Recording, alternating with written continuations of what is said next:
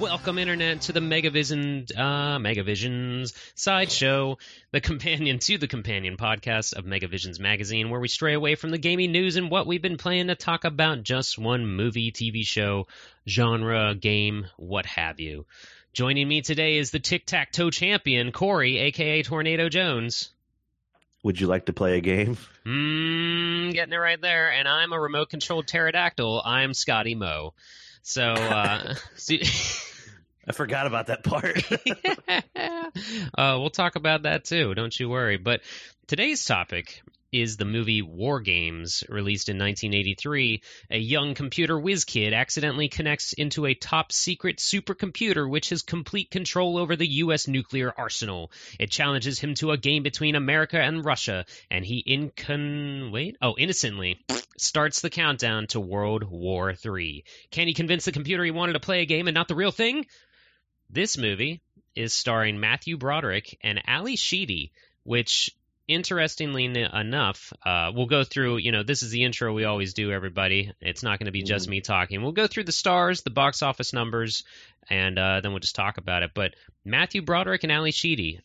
What's interesting is I forgot she was in this movie, but these two kids later go on to be part of two of the 80s most popular films ever, with Matthew Broderick being in Ferris Bueller's Day Off and Ali Sheedy being the goth girl that eats her cereal on bread in The Breakfast Club. Both directed by John Hughes. That's right. Yep. That's right. There you go. Both of them are John Hughes movies. John Hughes movies. The box office, the budget for this was $12 million, and it grossed $79 million. Did very well, even with what it was up against in that year, which we'll talk about after. And it did win some awards, but let's go ahead and just jump into it. I'll say that I don't have much to say in terms of background on this, so I'll say literally I remember this was another movie that I just happened to catch on TV, like on the USA channel when I was sick from school one day. Yeah, I have always heard and known about this movie. Mm-hmm. I've always known about Would You Like to Play a Game and all that stuff, but I've never actually sat down and watched it until last night. And it's almost a 2-hour movie, and I did not feel like it was a 2-hour movie. Yeah, I'll agree with that. And I remember this is the first time I've sat down with the whole thing, and I did not remember a lot of it, like, until they get to the cabin, basically. So I don't know if I just missed most of it, or if it was one of those things where I was flipping through channels and all I saw were the military parts, so I didn't care, as a kid anyway. So, because it starts pretty slow, and I would say pretty slow even for, like, not because, it's 2020 and we have ADHD because videos last 30 seconds anymore, but it really starts, like, at first I wasn't sure we were watching the right movie because it's just a foggy wasteland or something, and there's just a car that pulls up to a ranch home, and these two guys walk in and they hold their badges up to a mirror. And then on the other side, you see all the bleepy bloop lights, and it's like, oh, military outpost underground. Which, by the way, the guy that clearanced them through the door, I've seen him in multiple movies before. He's a dad in a lot of movies. Okay. There's trying to find him. We're gonna run across a lot of, like, oh, that's that person. That's that person. We already had it with one of the stars. So it starts just with, like, these two guys basically clocking in for their shift, and it's behind a really thick door. But what it is, it's a changing of the guard for kind of like missile surveillance and launching that requires two people, two launch codes, two keys. And they go through the process because as soon as they get in, there's like, oh, this is we're going to launch a nuke. And they're both staring at the thing, copying down codes, and then they both put their keys in the holes. And one guy refuses to turn his key all the way to launch the missile, and he thinks it's a test the entire time, and he's waiting for them to call it off. But it's a pretty intense opening scene. It is, and I think kids wouldn't really know what it means, but it is intense because to put it into perspective, they could maybe be starting the next World War with just launching this missile. And so, but he's just sitting there, and we should point out they can't see each other's faces. They're just kind of facing away from each other. But right. It's Air Force. The one guy that doesn't want to turn the key, the other guy, suddenly he has a 6-shooter, and he's pointing it at him, saying like that's not protocol or something like that, because he just will not turn the key. And then he, I don't know my gun terminology, but it's like when the barrel turns just before you're going to fire, like you have to squeeze the trigger a little more to actually fire a bullet. And, right. But it cuts away from that, but you don't hear a bang. You don't hear like one more click or anything like that. So I look over at Rachel when we're watching them, and I'm like, I do not remember this. What? And then it just cuts, and then it's like War Games, and there's just a Jeep driving down a road, a military Jeep. So it leaves it open to like, did he just die? How? And so at that point, I also I have to look up the rating of this film to determine if he's dead or not. You know? Well, at that point, it gets answered later, but the whole reason for that opening thing is like I didn't know what was going on. I'm like, oh snap! Is this like a thing that like what is going on? And then later in the movie, they basically are saying like it was all a test. Like even in the tests, they go through tests like so extensively in that like government program that at one point he was like, well, call such and such, see if it's see if this is a joke. And the guy's like, that's not protocol. And he's like, just do it. And they don't get an answer, and they're like, "Yep, they could probably already be hit and all this other stuff." Right. I'm like, "Oh snap!" But yeah, then after that scene, it goes into a discussion with like it's at NORAD, and it's basically them talking about like we had 22% of our silos not fire their missiles when they were supposed to, right? And the president is pissed off. Yeah, we should lead up a little bit because this sets up like how secretive this whole thing is, because it also is a long intro of like. The gun doesn't fire. It cuts to starting credits, and then there's a Jeep going down this road, and then there's helicopters, and then there's other big military-looking things, and then eventually they drive down this, the famed long tunnel into wherever they're going, you know, underground. And so they set up this big, like, oh, there's flashing lights everywhere, there's soldiers everywhere, this is some big top-secret semi-underground thing.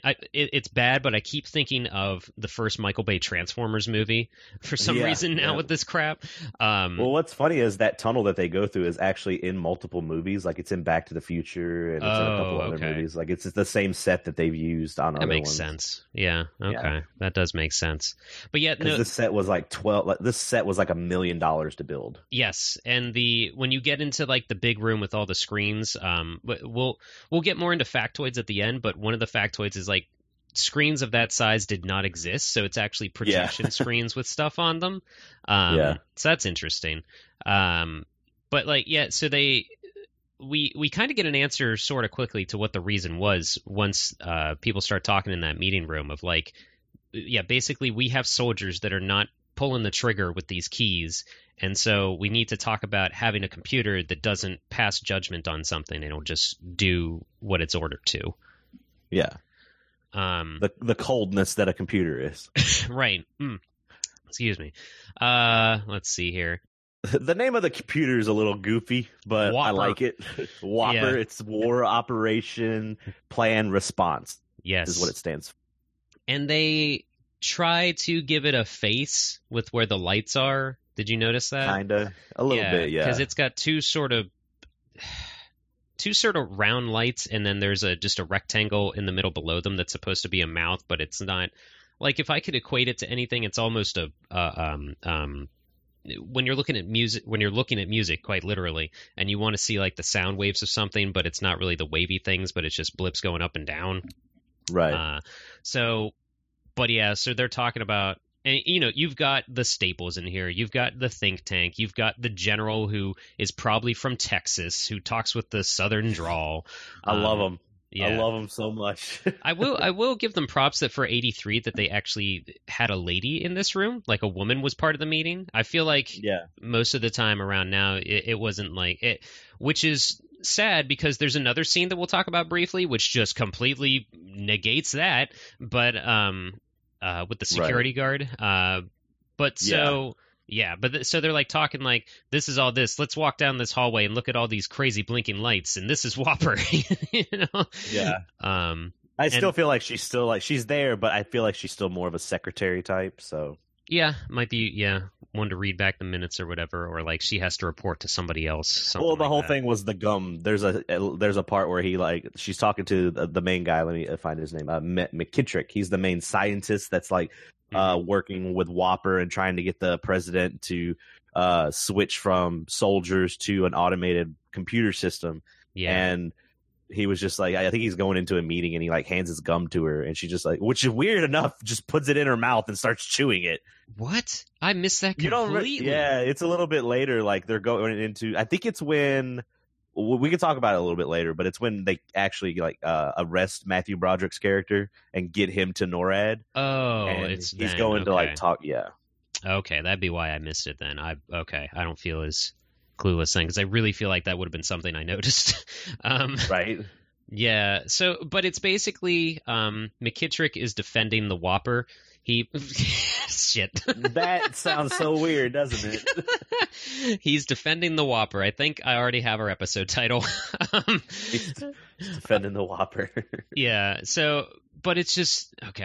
I have the movie playing in the background, but I want to talk about the arcade as we get into it, so I don't want to miss anything. But because this is setting up the whole plot, the whole defense thing, the whole worry about AI. Like he's saying that the computer will be the best choice. It'll be the best option. It'll save us. It does the one guy, I didn't write down all their names, but essentially the IT guy standing next to Whopper kind of says like this thing has already fought World War III, stuff like that, because it's got the stats of casualties and everything else going on to factor in everything. Basically it's doing the math of a war to figure out like what's the best case scenario, or like what's the actual damage that would be done, things like that. Oh, I thought that was okay. So at the very beginning, the two guys we were talking about, I know exactly. I think I know what you're gonna do, but go ahead. I was watching. I was like, that really looks like Michael Madsen.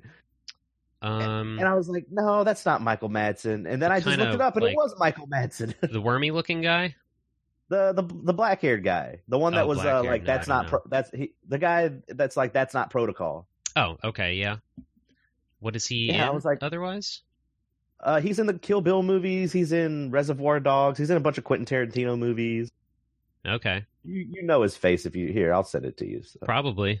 But so what they're defending and Texas General, that's his name now. He says like he's against it because he's the traditional way, and it's very much like I don't want a computer making these decisions. I need my boys to make them. Send our boys home, But he's also the one that calls and talks to the president to say, Mr. President, I need your word. I need your signal to launch this missile, essentially. Yeah, he's the one that gets everything ready to go and then so I lost you for a second. He's the one that gets everything ready to go and then what? And then just needs the president's approval. Yes. Mm-hmm. Yeah, so, I love him. The actor's name is Barry Corbin, and I love him in this movie. Most of his lines were improvised from what I was reading. Yeah, and when I read that, I was like, yeah, that makes a lot of sense, actually. Yeah, it does. And it works for that character because a lot of it is like, are you fucking kidding me? Okay, no, let's do this. He's the audience. Yeah, very much so. Yeah, he very much is the audience's voice. So I guess they sort of come to a decision there. Well, yeah, they do because they say, like, we don't need our boys both turning keys, so screw that. They're going to be just computers, And they don't really get that confirmation in the meeting, but we see that later. But so anyway. Yeah, because the one guy, I guess it's the president's aide. I don't know what it is, but it's the guy that has to report back to the president with what happened. Yeah. And he's just like, we're going with Whopper. And the general is not happy. No, he's not, but he realizes that, he's becoming outdated. This machine is going to do almost his job, essentially. And speaking of machines, let's go to the arcade. Cool. Playing some Galaga.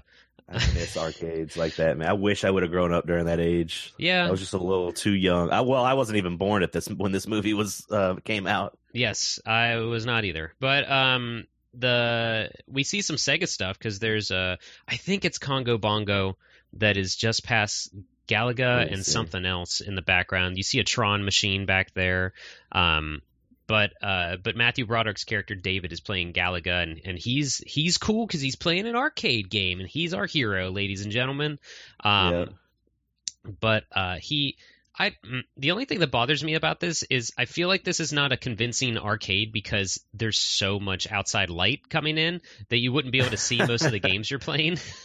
But that's true. I think it's just like supposed to be like a hangout because there's a food area too, so it's probably just a little like quick cash grab area that the owner's trying to do. Very much the meetup place in Monster Squad or something, Yeah. Just food. Well, what's cool is apparently I don't know if we want to do we just keep do like splicing trivia in when we're talking about the movie? Yeah. Actually, I guess the director or the producers of the movie actually sent a Galaga and Galaxian machine to Matthew Broderick's home for like 2 months so he could practice and get good at it. That's cool. Yeah. That's very I would totally be like, that's why I need it, and then just never give him back. Yep. Research. Yep. So, but he's like a classic, 80s teen. He's playing a game, and this little kid comes in. He's like, "You're gonna be late for school," or something like that. And to which it's like, "Well, why aren't you in school?" But all right, see ya. Take over my Galaga game. Yeah. Oh, brother. Truancy was easily done back then. Yeah. Right. So classic running to school and all that good stuff. Gonna be late. We got to introduce the characters and show how he's a slacker and everything. So he doesn't. Asshole teacher hands him his test as he comes into class with a big old F circled on it, and and Rachel and I were watching she was kind of half paying attention. I told her, I was like, I don't think you really dig this movie. She's like, all right, I'll just be in the room. And but she saw this scene and she's like, what an asshole. I'm like, that's just how it was, honey. Like, that's not like, how else are you gonna? Of course, today, all the snowflakes would be like, Mom, he did this, and then the PTA would be in charge of everything. But this is an era where the parents would automatically like side with the teachers. Yeah. But nowadays it's a lot of the parents automatically side with the child and think that they're the victim and all that stuff. So Yep. But if it wasn't that way, we wouldn't have all these kid heroes. Yeah, like it's crazy. Like the movie, I love this. I actually really like the scene. So the asshole teacher is basically not humiliating, but just you got this big F. That's why you don't know this. And then we actually get Ali Sheed's character Jennifer introduced because her and her friends sit in front of David, and they are just some giggling girls, man. They're just laughing nonstop. Yep, especially about the word asexual. I mean, we were all in high school. Like, I remember when we were first talking about like the sexual reproductive organs, and my teacher said vagina, and I busted out laughing. Yep. And I got sent out of the school. I got sent out of the room, and I was like, all right, whatever. Sorry that words are funny. Yeah, it's but he does have a good joke, or he does have a good comeback where the teacher asks what's so funny, or no, he asks the question, what was it? Who decided on asexual? Who first coined the term asexual? Like sexual something by like not touching or something like that. Yeah, and he replies with, "Was it your wife?" And everybody's like, "Whoa!" Bow, bow, bow, bow. And the laughs were actually not. The laughs were the crew because they didn't know the punchline of the joke. And when Matthew Broderick says "your wife," you can actually listen and like, those aren't kids. That's like the crew laughing at the joke, and they just kept it in. That's pretty great. I did not know that, but that's pretty great. So whatever. So they both have Fs. He gets sent to the principal's office, where this is a key thing where he like basically says hi to the secretary or whatever she is. It's a really weird office setup, but you gotta have that buzzer. You can't get through that little door without the buzzer. Yeah, that's also weird. Like, what the fuck? But so he goes to sit for the principal or wait to talk to the principal, and he finds a list of words, and the word pencil is not crossed off yet, which we're like, all right, whatever, that's something. And you don't even see the meeting with the principal. It just cuts to him leaving school. Yeah, it's not relevant. So. Yeah. What's her name almost runs him over with the motorcycle moped thing. Jennifer. Yeah. So, but then we get introduced after that to the coolest character, Bo the dog. Oh God, yeah. The movie's going right with us, so yeah. I knew as soon as I saw the dog, I was like, Scotty's gonna love this damn dog. He's a good dog. He's a good boy. He goes through the garbage. He's a plot point almost, but he kind of is at one point. yeah. Well, the whole reason for that scene was just because to get it's setting up for our two main characters to meet and all that stuff. So yeah, this is the weirdest part. Part when they get home or get to David's home, and he's just like, "Yeah, come on up to my room. My parents aren't home." And you can kind of feel it even with her. She's like, "Your parents aren't home." He goes, "No, they work," and he's just like, "Come on up," and I'm like, all right, dude. Like in 83. Just another of I've already got this girl in my room, and we're like, way more would be happening, or attempts at happening. But I guess with this it's not important because that's not in a raunchy like boner comedy. That's what would happen, but that's not what this kind of movie is. Good old boner comedy, my favorite genre. Yeah. But like it's not overblown, but there is the classic like "do not enter" sign on the teenager's door. And it's locked. Yeah, but so he's like, "Check out my computer." Throws that giant floppy disk in. I love it. Yeah, it's a probably 7-inch floppy, I guess. But I would say bigger than that, probably. Yeah, I don't know. It's a large boy, but. And he starts up his computer, and then she's just like, "What's that?" And like picking up random things, and then eventually you see that he's logging in to change his report card grade. And he puts in the word pencil, and he's like, "Yeah, they change it, blurp blurp blurp," and I've got it, and I just changed my grade. It's a C, believable from an F. And he's like, "I'll change your grade." She's like, "Don't do that."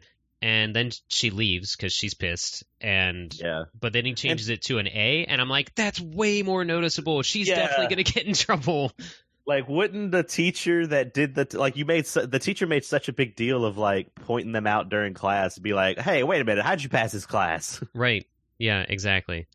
And so, and that's kind of that scene. Now we go back to the missile silo where the guards are getting replaced. Just with new computer pieces, basically.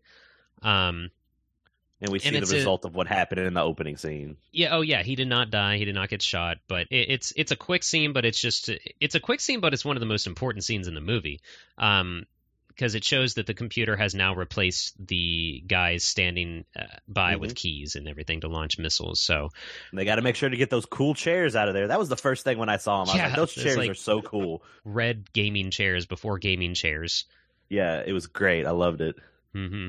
And then one more like mom trope, I guess, from the 80s, it feels like. We go back to the home where mom is a realtor. Dad, we don't know what dad does, but he works. But Dad likes butter. Dad likes butter on his corn. This just blew Rachel's mind when he buttered his bread and then took the bread and wrapped it around the corn to butter it easier than trying to butter just the corn. Right. I didn't think that much of it. I guess she had never seen that, but, the 80s. I don't know. Yeah. Right, Sketch? Right. We're talking about butter and corn. In my defense, I was up at 8:30. But, man, that snooze is a bitch. Mm-hmm. Oh, definitely yeah, it is. We aren't that far into the movie, so we're just up to like where he's already changed the grades, and we talked about the buttered toast. The buttered toast. The key turners already got replaced by computers. Do you now that you're popping in, do you want to say like how much experience you have with this movie at all? Myself, I just happened to catch it on USA one day. Sure. Like it actually ended up being a highly influential film for me. Like, I saw the movie. I want to say it was about a year after it came out in 1984 on VHS. Right? Nice. Like we went to there was a family we were friends with, and they had two daughters that like I had grown up with a little bit, and I could say their first names, Ardith and Tana. So like who cares, right? But, right. I don't want to email. So we went to, I think it was Ardith's birthday. We went there for, and we were watching the movie, right? And it's just like, I'm like, let's see, 5, 6 years old. So like the opening sequence when it opens up like with the fucking missile, and he's pointing a gun. I don't know what the hell is going on. You know what I mean? Yeah, that's what I said. Like as a kid, I don't understand why this is intense, but it is. Yeah, it's super intense, you know. But long story short, like there's that scene right at the end where Broderick and Ali Sheedy, they do the French kiss. Remember, it's the second time they kiss, right? Me and Ardith took a good look at one another. Let me tell you, buddy, when this movie ended, she took me out to her bedroom and I had my Lord. Yeah, right. You know what I'm saying? Like, so she showed you her computer and then you guys played chess on there? Changed each other's grades. I French kiss at 6 years old, bro. Like, you know what I mean? Because the alley sheets and Matthew. And I'm watching. So War Games will always be one of Sketch's favorite movies. It was like going home. I was crying last night. I was like, you know what I mean? Like it's crazy how like, you don't realize sometimes how influential something was. Like, and I was like, yeah, okay, fucking War Games, whatever. But overall, dude, I think the movie holds up extremely well. Yeah. You know, like I really do. It was my first time ever. I had always known about the movie, but I never actually sat down and watched it until last night. And I mean, I did not feel like I was sitting there for 2 hours watching a movie. I was enjoying it thoroughly the entire time. I remember my thoughts at the time, other than Ali Sheedy's. I mean, look, and even now, their acting like little kids is pretty good. Mm-hmm. Like they're clearly not kids. I mean, let's get past that. But it's pretty. I mean, especially her like mannerisms is very.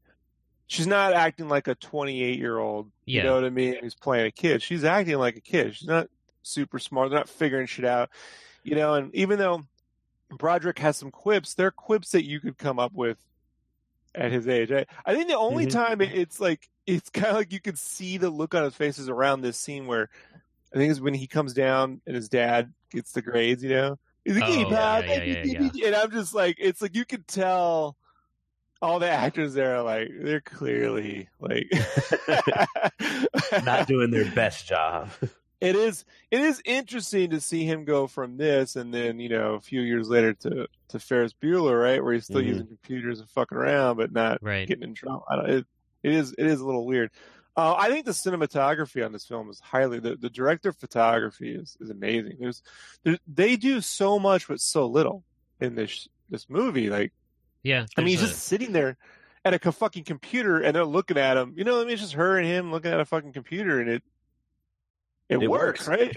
Yeah, that's what I was even like when I was watching that. I'm saying to myself and to Rachel, I'm just like, this is not an exciting thing they're doing. They're just typing in codes and looking at a map, but they're selling it. Yeah, they're selling it, and I mean, and it's not. It's like, look, you have to basically know nothing about computers to buy into it, but at the same time, like, it's not like they were trying to get you to understand the tech. You know what I mean? Like they weren't like trying, like, you know, you always could tell like when screenwriters write some computer shit.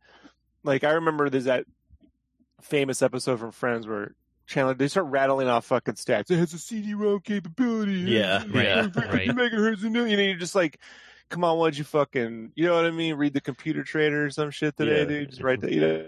Like, what do you got it for? Changed. Games. And they do drop a few things on here, like they use the term firewall. I don't think firewall was ever been used in a film. Interesting. Nope. Yeah, that was one of the trivias. It was the first time a firewall as a computer security network was ever mentioned in a movie. Yeah, like things like Deep Logic. You know what I mean? Which we're dealing. I mean, it's essentially like it's like a word game now where you plug in a bunch of those text sensitive games where you're talking to computers, but like, so it's just, it does a really good job. And then again, the sets, like it takes that war room set, takes the war room from like Dr. Strangelove and then adds like fucking Transformers to it. You know what I mean? Like that's what Scotty really said. Yeah. And by the way, when the War Games theme first plays, I always thought that was the Decepticons theme when I was a kid. I was like, nice. You know, and I don't know. And I'm pretty good at names. I don't know any of the fucking names offhand, from the director to the fucking the composer, the editor. Like, nope. I'm just like, who are these fucking? Whoever made this, they got to bring this fucking team back. You know what I mean? Like I mean, are they alive?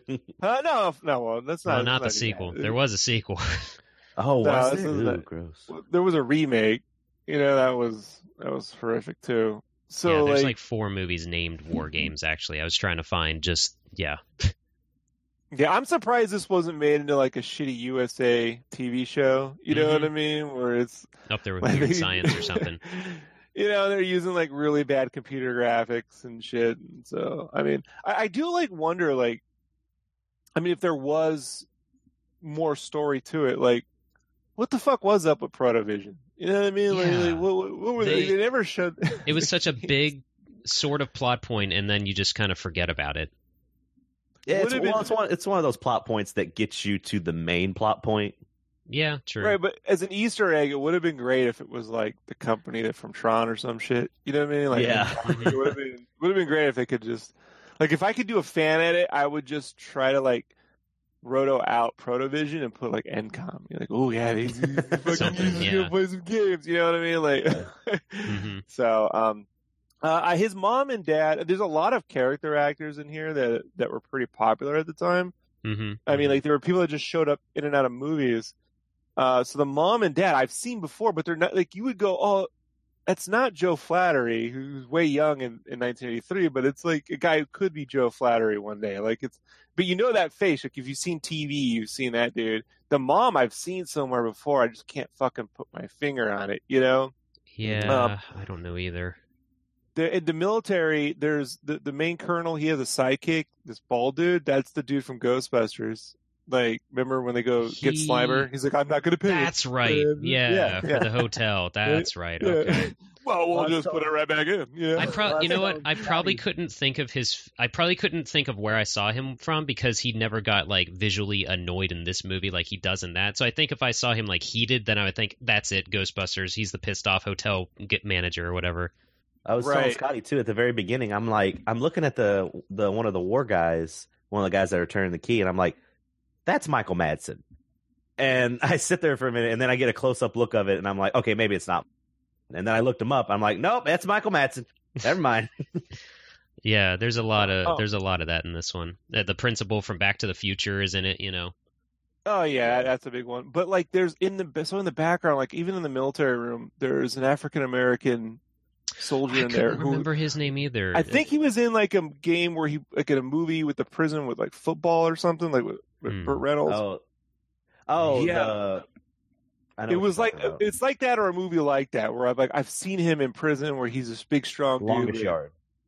Yeah, something like that. You know what I mean? It may not be that movie, but something like that. So like, yeah, lots of faces, and that's the thing, is like I was trying to go through the credits to start crediting people. Like, you see this guy from that, I'm like, we're just gonna stick with it's got Matthew Broderick and Ali Sheedy in it. There's too many others.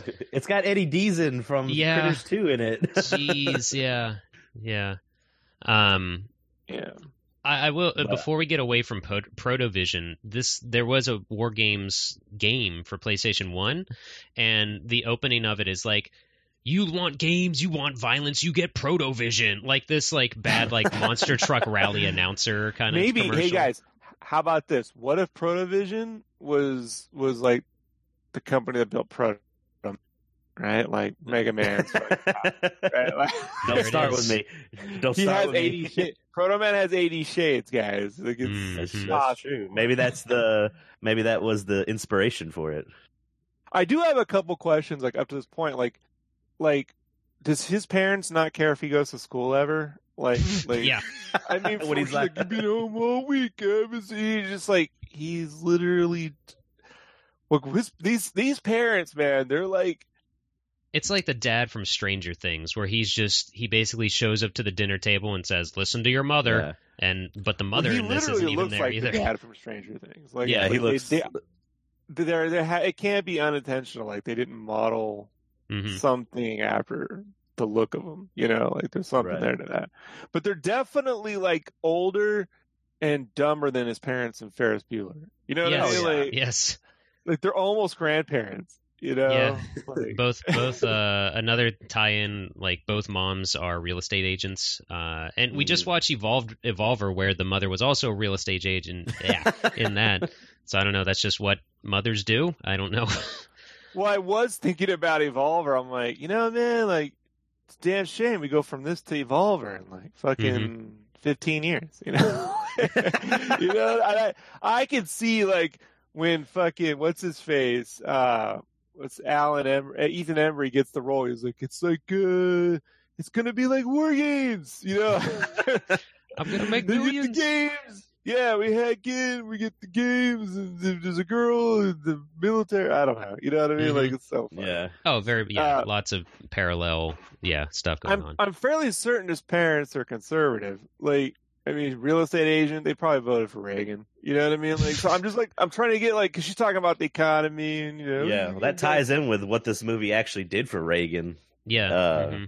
Because some of the trivia for that was, he like actually showed it.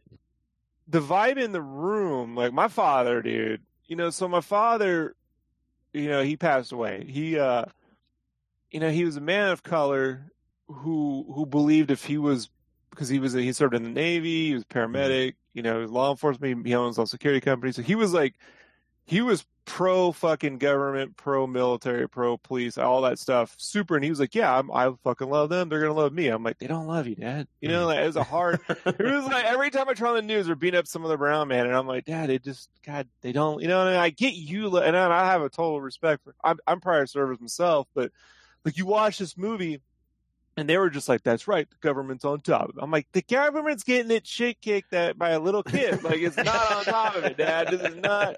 But he would only see this, like anytime they'd lock the door and they'd show the hydraulics, it's like, that's the government, yeah. You're just like, fuck, dude. Wow. And for the longest time, anytime I closed a heavy door, I saw this movie. Close the heavy door. Yeah. The big foot thick, yeah. I keep thinking things like who else? Okay, so at NORAD, where this supposedly so where did they just shot it at some fucking building, like a set, right? I mean, they built the set, obviously. Yeah, it was like $1 million set. Yeah, we were talking about how like the TVs didn't actually exist of that caliber back then. It was all just projector screens with stuff on them. Yeah, that's absolutely true. Like they didn't have. I mean, the closest you had was these squares that were stitched together, and then there would be a camera that was either low hanging or high hanging. That could project up, and even then, the ghosting wasn't this resolution, bro. Like, right. I mean, right. It's so bright in there. I'm like, the fucking resolution is amazing. Well, the funny thing about the command center is it was actually the producers of the movie weren't allowed to go to the actual NORAD command center, so they just had to imagine what it would look like, and I think they actually like confirmed that the NORAD command center is not as elaborate as the set they created. And I think the director, John Badham, said that he refers to the movie set as NORAD's wet dream of itself. So, yeah, I like this director. He speaks my fucking language. So, like, the thing, too, I want to say was, this movie set me up from switching from McDonald's to Burger King because they fucking mention Whopper so many fucking times, dude. Like, you gotta understand, I am a little fat kid at heart, dude. Like, I've always I've never been like super heavy, but I've gotten up and down a way. I've gone from 260 to 142, because I sit, I draw, I love food, man. It's in me to love. And anytime they talk about anything in a movie, like, when you're a kid, they used to have that little game, bubblegum in a dish. Don't talk about bubblegum, man, because I'm fucking, like, now I'm a bubblegum. Dicks. It's an imaginary. There's no bubblegum. So I'm talking about it. So, like, you're putting it in my head. This whole time, I just remember as a little kid, I'm like, I fucking want a Whopper, man. Like, and I was like a Happy Meal kid at the time, but the movie said, And you mentioned that it's like this movie is just riddled with sponsorships too. It's like, well, now I want a Tab. Well, now I want a Big Gulp. I want to go to 7-Eleven. Like, it's crazy how much is in there's a McDonald's in the background in the 7-Eleven scene. Well, it made me love 7-Eleven. But the Tab is also a Back to the Future like tie. Remember? So, like, there's two Back to the Future ties here. You got Strickland and you got the fucking, I want a Tab. You want a Tab? You order something. I always knew what Tab was, but even as a kid, I don't ever remember actually drinking it. I had one. It didn't it was really my first last 0 long. calorie. Yeah. Like, it was like a 0 calorie. Okay. Yeah, it was like it was a soda marketed towards women, which was kind of weird in itself. Is it like the 80s LaCroix is what it was? Yeah, but it was like a 0 calorie, or like it used some sweetener that shouldn't be used or some shit. Like it was before. Chemical. Yeah, it was basically to like counteract people when they found out that soda's not good for you. So they're like, this is the healthy soda, you know, Gotcha. kind of deal. I remember liking Mountain Dew a lot better. Like that's let's just put it that way. There was tabs of Mountain Dews, and Rob went right back to the Mountain Dew. You know, so shocking. Nice. Right. Do you think that butter was real butter? Because like it has a weird look. Like I was looking at, I remember looking at stuff like, you know, man, I don't think that's real because it would fucking melt under the lights. Like it's a pretty warm scene. I don't think it like, was that butter. Butter looks fucking don't look like butter to me, man. Like, well, because he also says that the corn is raw. So how would the butter go on corn that easily if it was raw? That because the way they made it look was that corn looked like it was hot. Yeah. Mm-hmm. Yeah, I think it was like some kind of paint. It had to be. How I remember corn in the 80s is through my parents were cooking, so it was KFC, right? So KFC, you can get the side, you can get a side of fucking corn on the cob, and we had those same fucking little corn things. So there's these plastic little corn with these two corn holders. Yeah, corn holders, and I'd stick them in everything. My mom would get all fucking mad, right? Like you put the shit in potato, I'd put the shit in fucking like a Hostess pie, you know what I mean? Like, I got a pie, and I'm like eating the pie with the fucking, of course, spooging out the side. So I remember, like, you'd get the corn, and I remember it'd be like fucking soggy because they butter it or some shit. And I'm like, man, you know, I do remember thinking she had a point about it not being crunchy enough. Like it's kind of soggy. Dad's just like, it's raw. Of course, it's gonna be crunchy. Yeah, I did go through a raw corn phase later in life. It was because this movie is like inadvertently influential for me. You know, like, I was like, I do like me some raw corn. But anytime I see butter now, I just think of Rick and Morty. You know, I serve butter. You know, like oh shit. Yeah, that's my life. Yeah, but that's weird. Yeah, Scotty, get us back on the rails a little bit. Butter. Hey, wait. Hey, question. We never see his teacher ever again, right? No, just in the one scene where not really anyone. Really funny. So it's great. So I guess we're to assume that everyone submits grades. It goes into the system, and the system automatically mails shit out, right? Yeah. So no one ever sees him again. But his dad says he has to sign it. Yeah, I do remember that. Like, and I remember having to do that as well. Get my parents to sign a report card. So it would have to go back to someone that's going to see those again. And but I mean, it's a verify in the computer with. I don't ever remember in high school having to have parents sign off on I remember when I was in elementary because there was one teacher. You have to take it home. Yeah, I remember if you got bad grades, you had to get it signed. Maybe that was it. That might have been it. But I remember it was no more than like. You'd hand it back in, and then they probably just put them in a file, and that's it. So no one probably ever actually looked at the signatures. They just saw there was a scribble, you know. Yeah. Same with field trip passes. I never saw floppy disks the size of LPs. Like, that's what I said. I think it was a 7-inch. I was like, no. Yeah. And I get it's movie logic. You have to see him put the fucking floppy in each time, you know. But like. You know, you're like, he'd just leave that shit in there. Like, come on, you're taking that floppy out, you put it back. Especially with how often he's like showing that he's a slob. He's cleaning up his room constantly because of girls in there and everything. Yeah, he would not actively take that thing out every time. No. This guy got the same girl in his room so many times. Yeah, with parents home and parents not home. Right. Yeah. No moves. Even gave her grades. No moves. I got a question. Was this movie picked because there's a Sega reference in the arcade? Like, I thought. Like, is that it? Like, I just thought that I'm like, did Chris pick this shit because like fucking there's a giant Sega logo? This is how it's gaming related. Like, I think Corey added this on the list forever ago. I added it on just because. I mean, they said like it needs to be video game or game related, and I'm like, technically DOS games are games, so yep. I couldn't tell what Sega game it was in the background in the arcade. I assume it was Congo Bongo. No, it looked like the Periscope game. There's a submarine game, I think. Oh, could have been, yeah. You can kind of see like the center. It kind of goes vertically up, like there's that center thing. The sideshow is just excuses for me to try and put movies I want to watch onto the list. Like, yeah, this is War Games. This will be like I give the podcast shit because we always watch bad movies, but I really liked War Games. I really liked this one. It's well done. It's for what could have been just a boring topic of just looking at computer screens. It's well done and makes you care about everything else going on around it. So, but also probably because it's so scary that this could happen. This has almost happened. You know, all that good stuff. Yeah. This shit's probably happening right now, guys. You know what I mean? Like, yeah. Put it this way: someone probably made Joshua in Minecraft using those fucking switches. Yep. You know what I mean? There was some asshole in fucking Minecraft who creates some shit. You know, and I'm like, I bet you right now, someone at the fucking NORAD's fucking around Minecraft, building a little fucking AI machine. Yeah. Yeah, I'm trying to think of where he shows her. Oh, by the time after dinner, they go back to his room again and whatever, and he's like, "This is how this works," and puts the phone on the thing and whatever. And I love the part where she's amazed that the computer is talking back to them. Like that was pretty great. Her like staring at the box and holding it up to her ear and like, "This is amazing, computers." She was generally like, interested in it and all that. Yeah, that was pretty good. And he starts trying to find. He's still. We should mention at the dinner table. He looks at that Protovision thing, like we mentioned. So he wants to try to get the games before they come out, essentially, or play them before they're out. Yeah. So that's what sparks this whole thing.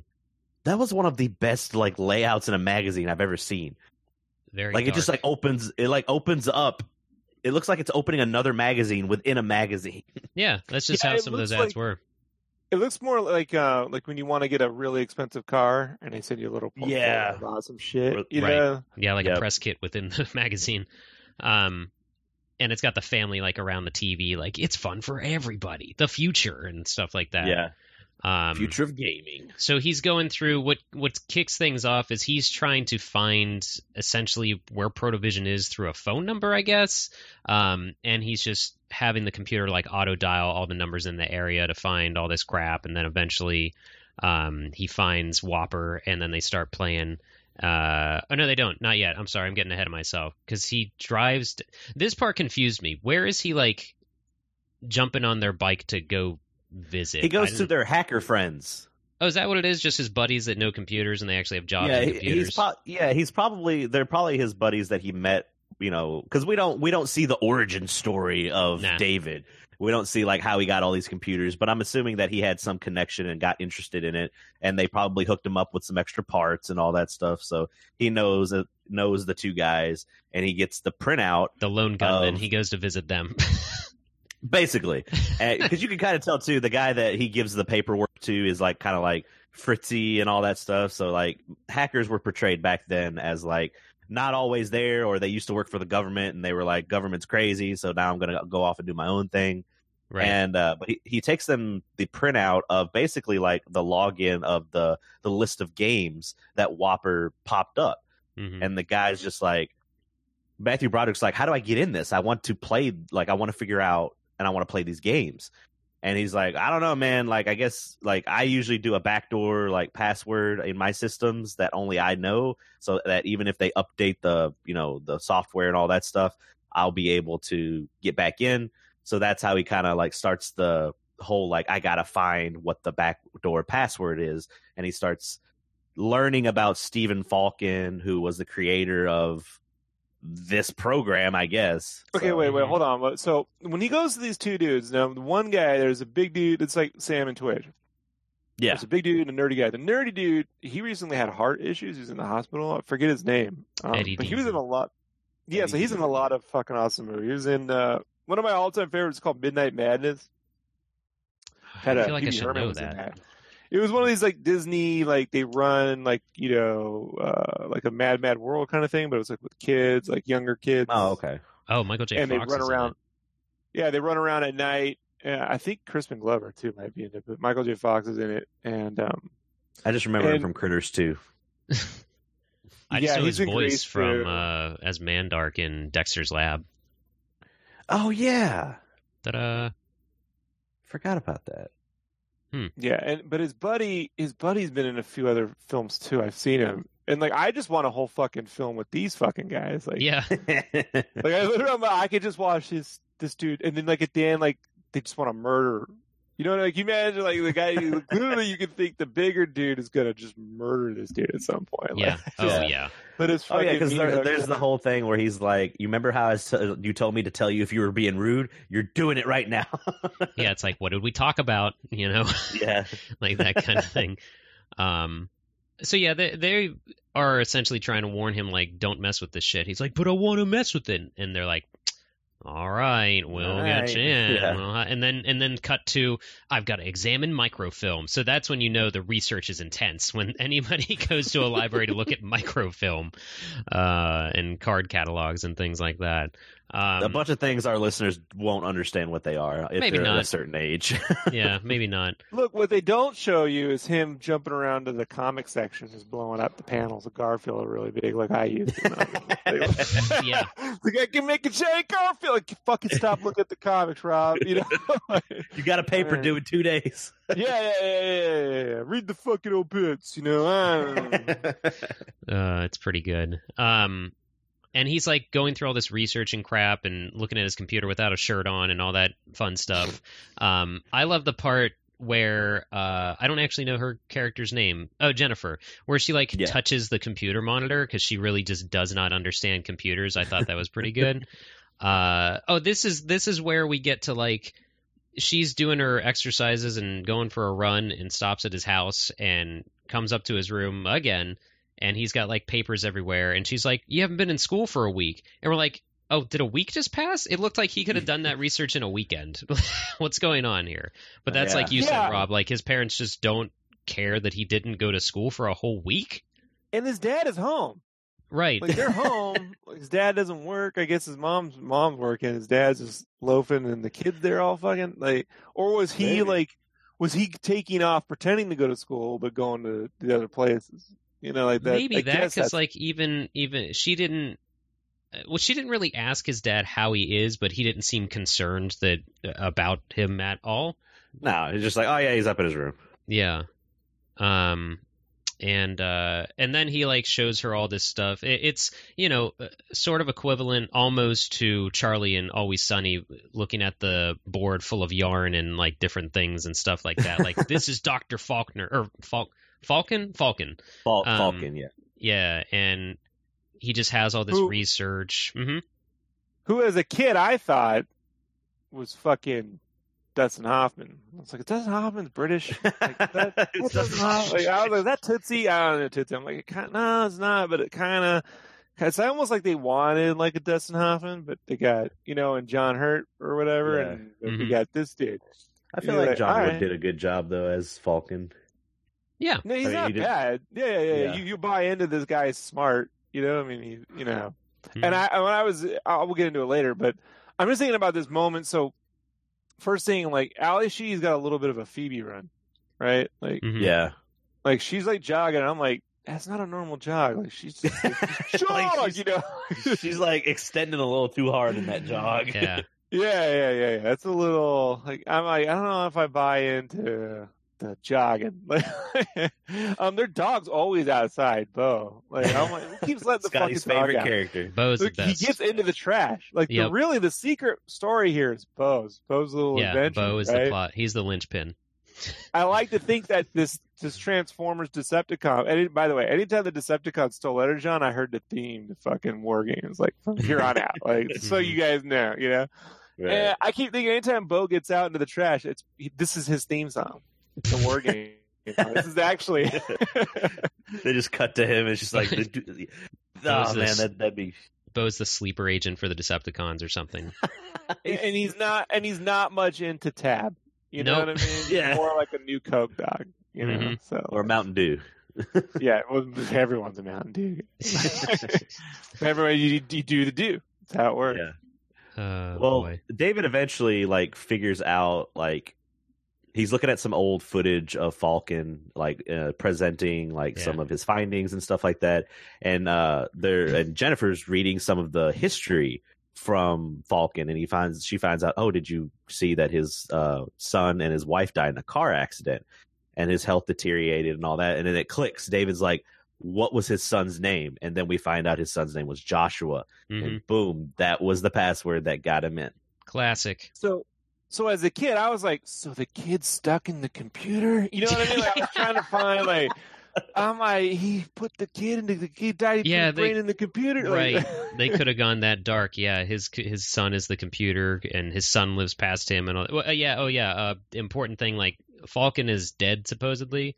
And fucking Matthew Broderick's character, she's Jennifer says, like, he died at 41, and Matthew Broderick or David's like, yeah, pretty old. I'm like, that's not pretty old. What an asshole. I'm 41, and I'm looking at Falcon like he looks like he's 58. Yeah, you know he definitely doesn't look. Yeah, unless the job just 61, really aged him or something. 60, right. Falcon was a drinker. You know what I mean? Like, he had to be. Like, definitely not. Yeah, he doesn't look 41, but whatever. But yeah, they, like you said, Corey, he opens it up, and it goes through a list of all these games they can play, like backgammon, chess, whatever, and that was the thing. Like, Falcon essentially taught a computer how to play games and learn from his mistakes to play better, and to always win, find the winning strategy, and all that good stuff. I feel like had the writers of this film, the screenwriter, or whatever, been a little bit more into conspiracy theory, you would have got Project Paperclip, and you would have got the Nazi scientists, and then maybe, like, we brought over a dude from Russia because of the chess thing. I felt like they would have Easter egged a bit more of the conspiracy stuff into the development of the AI system, especially with all that black and white footage of Falcon with, like, wires strapped to chess sets and shit. Right. Yeah, I could have seen them going that way for sure. I think the only reason they didn't is they just kind of wanted to push it along, I get that. The movie moves along. I'm just thinking, like, they shot all that shit. So I'm like, man, they had to shoot. When you think about it, you had to film chess sets hooked up with what cameras, and then they're playing it on tape or something, like, so it's interesting. All that shit is, someone had to film that. Piece has like a cable attached to it and all that stuff too. Intricate wires. They the break kid out. grabbed the wires and he got in the computer, right? Like, I was waiting. Like, as a kid, you're waiting for the real fantastic shit to happen. Yeah, the computer wore tennis shoes, like that old classic Disney film. Right. But no, they start. He's like, "What game should we play?" And of course, he picks the one with the biggest title, Global Thermonuclear. I forget the last word. War. Just war. Yep. And that's when we get the line that everybody remembers, even if you've never seen this movie. Shall we play a game? Yep. I mean, it's in Winter Soldier. Yeah. It is. And he has to pick a side. David's character is going to play as the Soviet Union, so the computer, Joshua, has to play as the U.S. And now this is where the girl's interested, and he's like, "What should we nuke first?" And she's like, "Las Vegas." Oh, but before that, they reserve fake airline tickets to Paris is a plot point, sort of. Which makes sense later down in the movie. I thought it was just going to be like a throwaway thing that they did. Same. So like, I'm thinking about, okay, if I was a wise ass teenager in 1983 and I wanted to nuke a state, I don't think Vegas they probably would have been like, like nuke Texas or like somewhere, like, I don't know. I don't remember Vegas being like the butt high on the. It would have almost been more appropriate if they were like Jersey, just for another no reason to Seattle say Jersey kid. thing. Yeah, Jersey. There you go. Like, they probably would have nuked Jersey or Florida or something. Like, but I definitely agree that Vegas doesn't really have relevance to anything that's even happened in this movie for them to want to do that first. It was kind of weird. I think we're all like, who would we have nuked? Sorry, Chris. It's like, hey, we got flooding. Like, hey, you got the flood. You got my bad. Mm-hmm. Sorry about that. This is, and right after that's the report card scene where we mentioned, like, it was kind of overacted, but then the dad's watching TV, and this was after he had started playing the game with Joshua and pretended to launch missiles, but it wasn't a real thing in the war room. But it sends them into a panic, and then it shows up on TV like that there was this missile launch threat, but it wasn't a real thing, but it was like a launch detection. So now would that make news? I don't wouldn't that think be classified? Hell no. No. Yeah, that would put the world in a panic. Yep. Look, first off, you got to understand. So here's another little tidbit. So my uncle was in the Air Force and he worked at these nuclear silo stations. Mm-hmm. And he was a bit of a, I say this, like it runs in the family. Well, okay, he's a bit of an asshole. So was this the same one you mentioned that like never worked a day in his life or something after that? Yeah, same guy. Okay. There you go. You keep a tracker. And by the way, he ended up working at Burger King one day. Got real fat, dude. So like, look, I told you, strangely influential film for me. Yeah. So he got in trouble once because what happened was they'd have these sensors out in fields where the silos would open, Yeah. and rabbits would fucking set them off. Oh, fun. And like, it was one of those things where he would complain about it and everyone's like, yeah, the fucking rabbit set him off. It's part of the fucking deal, just fucking deal with it. And so he thought it would be, I don't know, for whatever reason, fun to write Reagan a fucking letter about it. No, it was a Carter. Boy. He wrote Carter a fucking letter about it, and got himself fucking a huge amount of fucking trouble. Yeah. Bypassed everybody. And it maybe late, like in the 90s, I could tell you around, before 9/11, like we didn't, they kind of didn't care about that shit. But in the early 80s, they still gave a fucking flying whatever, So, yeah, man, like rabbits always set off these fucking missile silo fucking things. So like nobody reported on that. You know what I mean? Like that wasn't on the local news with a picture of an A-bomb going off. Like that's awesome. Like it's got the nuclear explosion. Boom! The mushroom cloud. Yeah, the perfect. That's just what you want in the news. Yeah. Oh boy. Yeah. It would have been funny if he dropped his corn. Yeah, that would have been a great ongoing plot. That dad's continually eating this corn that they have to get rid of now or whatever. They bought too much. Yeah. That little bits everywhere. Yeah. No, it was only on the TV just to advance the plot, of course, because then David, he's just getting his report card signed and he sees that on the news, so he goes back upstairs and he's like, I got to throw away the paper. They're gonna find me. They're gonna do, Yeah. And then Jennifer calls and he's like, I can't talk, but stuff's going on. Me and Bo are hightailing it, We're skipping town. Yeah.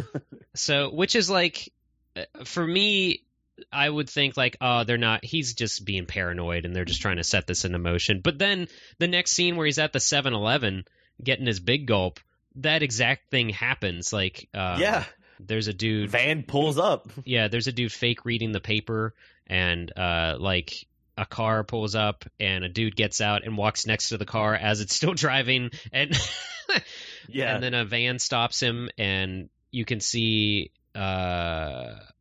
he's getting abducted essentially, but basically.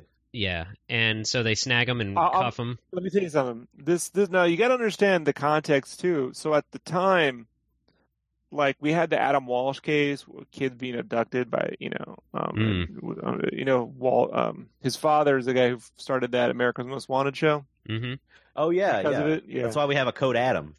Yeah, right, Code Adam. yeah. Adam Walsh. Man, my mom she made me watch all that shit. She's like, you fucking stay, you leave me, you get your head cut off and thrown in the field. I'm like, I'm not talking to nobody. So like, anytime I walked out of 7-Eleven from here on out, man, as a kid, I was like, fucking. You know what I mean? Like, what have I been up to? Who's, cop cars coming to get me. Yeah. Now, was he in there playing video games because his cup's half fucking full? Like, you ever notice that? Like, that was in like the goof or the factoids or whatever that he walks out and it's already mostly drank. It was weird. But here's how it can happen. They used to keep arcade cabinets at 7-Eleven. They'd have one or two. Mm-hmm. There'd be a little back room. So my guess is he bought the drink and was drinking that in there and playing arcade games and walked out. I would almost willing to bet there was a scene of it, but they just trimmed for time. Yeah, I could see that. Yeah, probably. And did you guys notice the McDonald's in the background that looks like a cabin? Yeah, that's what McDonald's used to look like. Used to look like it had the wood roof and everything, yeah. Yeah. Funny thing about that is that 7-Eleven and State Farm Bureau is still there, and so is that McDonald's. Right. As of 2019, I saw that as well. So yeah, that's interesting. I'm sure that's a fun touristy spot. But yeah, it gets taken away, and then we cut. I was a little bit confused with this next scene because they go back to NORAD, and there's like a tour going on, which I just thought was weird that they're just letting people walk sort of freely and like tour this major military compound. But I don't know. Is that not weird? Well, it was supposed to be senators that were being brought through. Senators and Congress, like people, because they're paying for all governors. This shit. Yeah. To show them like this is where your money's going and stuff, I guess. Well, not mayors, but I get why congressional people would be involved because of budgets, right? And senators because they're the ones funding budgets. But it eventually turns into just local kids, whatever. Yeah, but it's just like a weird field trip or something. It almost reminded me of like the Josie and the Pussycats movie where they bring everyone in to show them the headquarters of this fake music industry and crap. But yeah, but no, this is this is when the tour and everything, and this is where we see the principal of Back to the Future. But they're talking about like, holy shit, we went to DEF CON 3. What is going on? Let's figure this out. So there is a jump scare here that works. I'm like, this fucking dick. It's this. That was horrible. Yeah. He gets this poor, and it's a woman of color, dude. This poor little fucking Native American woman or something, and he gets her to you use the system and just hit that button, and she goes to hit the button. Yeah, just push that button. He pushes. Oh shit, what are you doing? Yeah. Like it's like, you fucking dick, dude. Like, why would you do that? Yeah. That's horrible. He's like, we got you. We got you. Anyway, the government's fun, right? Let's go over here. It's like fucking paying for these jokes. Get it? So they're all like, what's going on? Why did this happen? Why did Whopper do this or do that? And nothing's really, all they learn is like this kid did it and he's a spy is what they're starting to. And meanwhile, Mr. Texas General is like, just like I told you guys about it. He definitely, I forget that actor's name. He's in a bunch of fucking flicks. Yeah, Corey mentioned him. He's basically the younger version of Hank Hill's dad. Yeah. If you just scale back. He's still got his Hank legs. Hill's dad. Yeah, he's still got his legs. And he's got dark hair. This is it. He's got the same face, the whole thing. Yes. His name's Barry Corbin in real life, and in the movie, his name's General Behringer. Yeah, he's a good character actor. He appears in a lot of. Yeah, Scotty brought up too that most of his lines were ad libbed. 100%. Yeah, I like it when he goes. I mean, there's one he'll get to later, but he goes, "Your system sucks." He's just like, oh yeah, you're just like, it's funny. Got him. Good job. Got him. Yeah, but he's like sniffing a cigar and stuff, but everyone's smoking around this fucking high tech equipment, dude. Everyone. That's the 80s. Everybody smokes. No. Hold on. This is one of the things though. Like, I can't tell you, my dad. So he did security for a bunch of these like microchip companies, and out in San Diego, and he didn't have like fucking babysitter, so he'd just take me and my brother with him. So I would walk around rooms and offices very similar to this, where there's like diagrams and fucking flowcharts written out on whiteboards, and there's computer rooms, and those things were sealed off, like with air. There was like they had to wear the fucking full suits because you can't have any contaminants. And I'm like, these fuckers are just smoking everywhere, just like willy nilly, dude. Like it is funny, man. They're just the room's got a fucking. And so also, Dabney Coleman, like him in that. There's an assistant of his, like a secretary or an assistant. Yeah, they're in a relationship, right? Because she eats his fucking gum. Corey mentioned that, and I guess I missed that or something, or I don't know. I was like, what? I guess sure. That's because they're a couple. They're an item. No woman's eating your gum, bro. Like, you know what I mean? Like, even as a kid, I remember looking like, we're not gonna share. I mean, me and my little girl companion, we weren't sharing gum. You know, that's a step. It's a bridge. I have a wife and I wouldn't do that. Like, that's gross. If I saw my wife spit out gum, I'd be like, that's disgusting. You know what I mean? Put that shit in the fucking trash. Yeah, jeez. Okay, yeah, I just watched that gum scene. I don't know how I missed that before. I must have looked down for a second. But what are we doing? Talking about stuff. They're in the room talking. Yeah, they're talking shop, and they're like, this kid's definitely a spy, and what was his name? McKittrick or something? I keep thinking Kittrick from fucking Mission Impossible. Yeah, it's not it's nice. It's McKittrick, yeah. McKittrick, okay. But he's General Texas is sniffing his cigar saying, beef up, screwed up, more like it. Yeah, he's loving it. Yeah, he's loving every second of this. But so Kittrick has to go down, yeah? I just keep thinking, like, if Spider-Man had been made in 1985, Dabney Coleman would have been an excellent J. Jonah Jameson. Yeah, right? I would have had John Cusack as Peter Parker and Dabney Coleman as fucking J. Jonah Jameson. Like, he's definitely perfect. I could see that. Yeah, he goes from asshole to fucking lovable. Like, and he's like Gene Hackman in that way. He can really like just flip it. Yeah. He's like suddenly a guidance counselor. Yeah, right. Where he's trying to talk to David and get info out of him. He's just being held in like a doctor's patient's room or something. I don't know. The infirmary, yeah. Yeah, is that what it is? I guess, yeah. Yeah, they're in the infirmary. But he's trying to be like buddy. I was waiting for him to just pull up a chair and turn it around and sit backwards on it or something. The way he's trying to like coerce him into who you working with and everything. But no, he gives him a tour of the room and he's like, we're at DEFCON 1 or at DEFCON 4. DEFCON 1 equals World War 3. And David's trying to tell him like, Joshua called me. I didn't do any of this. Your stupid computer called me. And this is where the Paris thing comes back because he's like, who are you going to Paris with? It's like, I know nobody. He's like, all right, we're not getting the lawyers into this. We're going to answer some questions. And then he leaves for some reason. I don't remember if he was like called in. Or I think whatever. he gives them a progress report on what's going on, I think. But David's just chilling in his office now and sweating it out. But like he's talking to them in the war room and all this crap and like saying, it's not, I don't know, whatever. So we cut back and David does the dumbest thing in the world and tries to talk to Joshua again on the computer. Yeah. The secretary's like, what you doing back there? I thought every computer's logged into their AI algorithm. Like, apparently. Yeah. Like, let me tell you, like, this is the one thing where I'm like, well, I get it. It's just the movie has to be convenient because it has to move along. Right. I understand all that. So, but like, even when I was in the Army, I mean, when they had a room that was sealed off from everyone that they'd have to go in, and when they get very specific, like special orders, right? Like orders for people of rank, and like I won't say World War III level orders, but the orders that could lead to the orders that could lead to that orders, right? Like when you get in those kinds of orders, they don't come in a fucking email. Like they have a secure fucking, they have a secure walled off. Like so, I'm like. That's the one thing where I'm like, I'm not with the one thing, but you're like, I guess, like they got no choice. He's just gotta.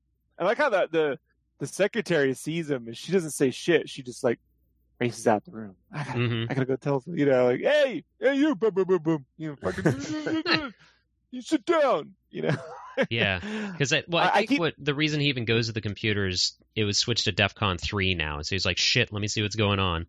Yeah, now we have threat level orange or some shit, right? Like they got rid of the DEFCONs and after 9/11 went to like colors. But so I keep thinking threat level, the cover of the album "Moving Pictures" by Rush.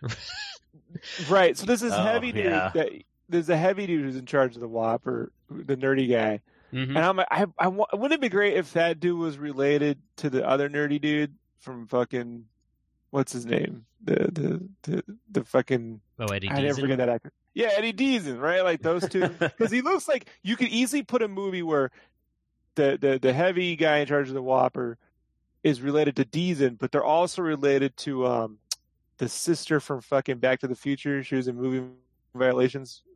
She was in Bosom Buddies. Like the sister. Oh, the sister. Yeah, okay. Yeah, his sister, Joe. I forget her name, dude. Yeah, but they could all. They could all be in a nerd family. Like I could see this, like they're all like sitting around a table, with their fucking Radio Shack Tandy like fucking computers, like yeah. They're very similar character types. But I think they do a good job too of not over nerding the people who know computer shit. Like they're not all. Yeah, they're not the hackers and like the hoodies and stuff like that. Or have like there's their a lot own of pocket tape calculator drives, or whatever.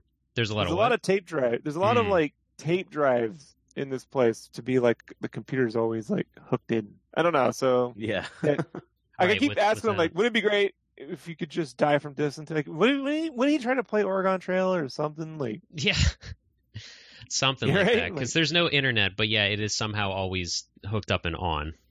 Or there's no internet that we know it anyway. So who knows? I mean, there was DARPANet at the time, right? They had, but this predates.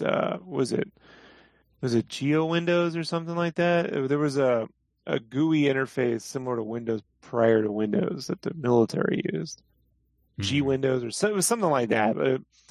But yeah, I mean, there was DARPANet. I mean, they could do emails, but I don't think it was like. I mean, why have that giant fucking computer who later gets a face, which is hilarious? Yes, we did. Why have that? Yeah. Why have that giant computer if you could just plug into any Apple II? I don't know. It's weird. Yeah, it doesn't make sense. Plot. That's why. Plot. Moving along. Plot. Yeah, exactly. And but yeah. So what he also does to try when he's stuck just before the secretary or after the secretary like runs off, he's trying to get. He kind of figures out that maybe Falcon's not dead, and he tries to find an address of where Falcon might be, and he gets some information on there, but then he gets pulled and thrown back into the infirmary, where this felt kind of out of place, but I guess it makes sense for the sense of progression, how he like opens the drawer and gets the tweezers and the tape recorder, and I'm like... No, beyond that, man, we're watching sexual assault, like, or listening. Oh yeah, that's to about it. to come up. Yeah, like, but during this whole scene, you can hear him going, "Man, you know you want it." You know what I mean? Guards with the secretary. It's bad. He's like, "So I hear you're a tennis champ," or something like that, and it goes. And she's kind of into it in the beginning, and then like at one point you see she's like, "Hey, back off," and he's just like not backing off. And you're like, "Oh man, no, don't do this." No, this is bad. Like he's trying to unbutton her shirt, and I'm just like, Jesus Christ, she would not still be sitting there. But whatever movie. There's a dose of reality. Yeah. So I don't even fucking whatever. But and yeah, I also feel like we're at a tax credit moment where he plays the tape recorder and it goes, "Eyes were dilated, use of marijuana, and PCP." I'm like, so what? Fucking about that 50-cent doobie it was laced. Like, I don't know what are we talking about? Yeah, what are we? Why? Yeah, and then like. So what dude in NORAD's doing PCP and I don't fucking know. You know, like it's just, when you hear that, I'm like, it's fucking Nancy Reagan shit. You know, like I mean, it's prior to Nancy Reagan, but this is just like, I do think though, like it is kind of like it is a war on drugs moment. You know, like in the middle of the film, like ooh scary PCP. Yeah, yeah, it was very tossed aside, but you know they make sure you hear it at least. It's loud enough. It's discernible. But he does his little nerd thing and hacks the keypad after the guard. He tells the guard he's got to pee to get the guard to walk up and type the code in. So he records the dial tone and plugs it in with some tweezers and stuff, and like somehow hacks the door. And since he's too busy sexually harassing the nurse, he sneaks away into a maintenance shaft. I definitely don't remember. Yeah, I don't remember a lot of this movie, so I was just like before Die Hard. Yeah, before Die Hard. Yeah, this predates Die Hard. Yeah. And then the principal and, you know, I guess those are the FBI agents are coming down to see him.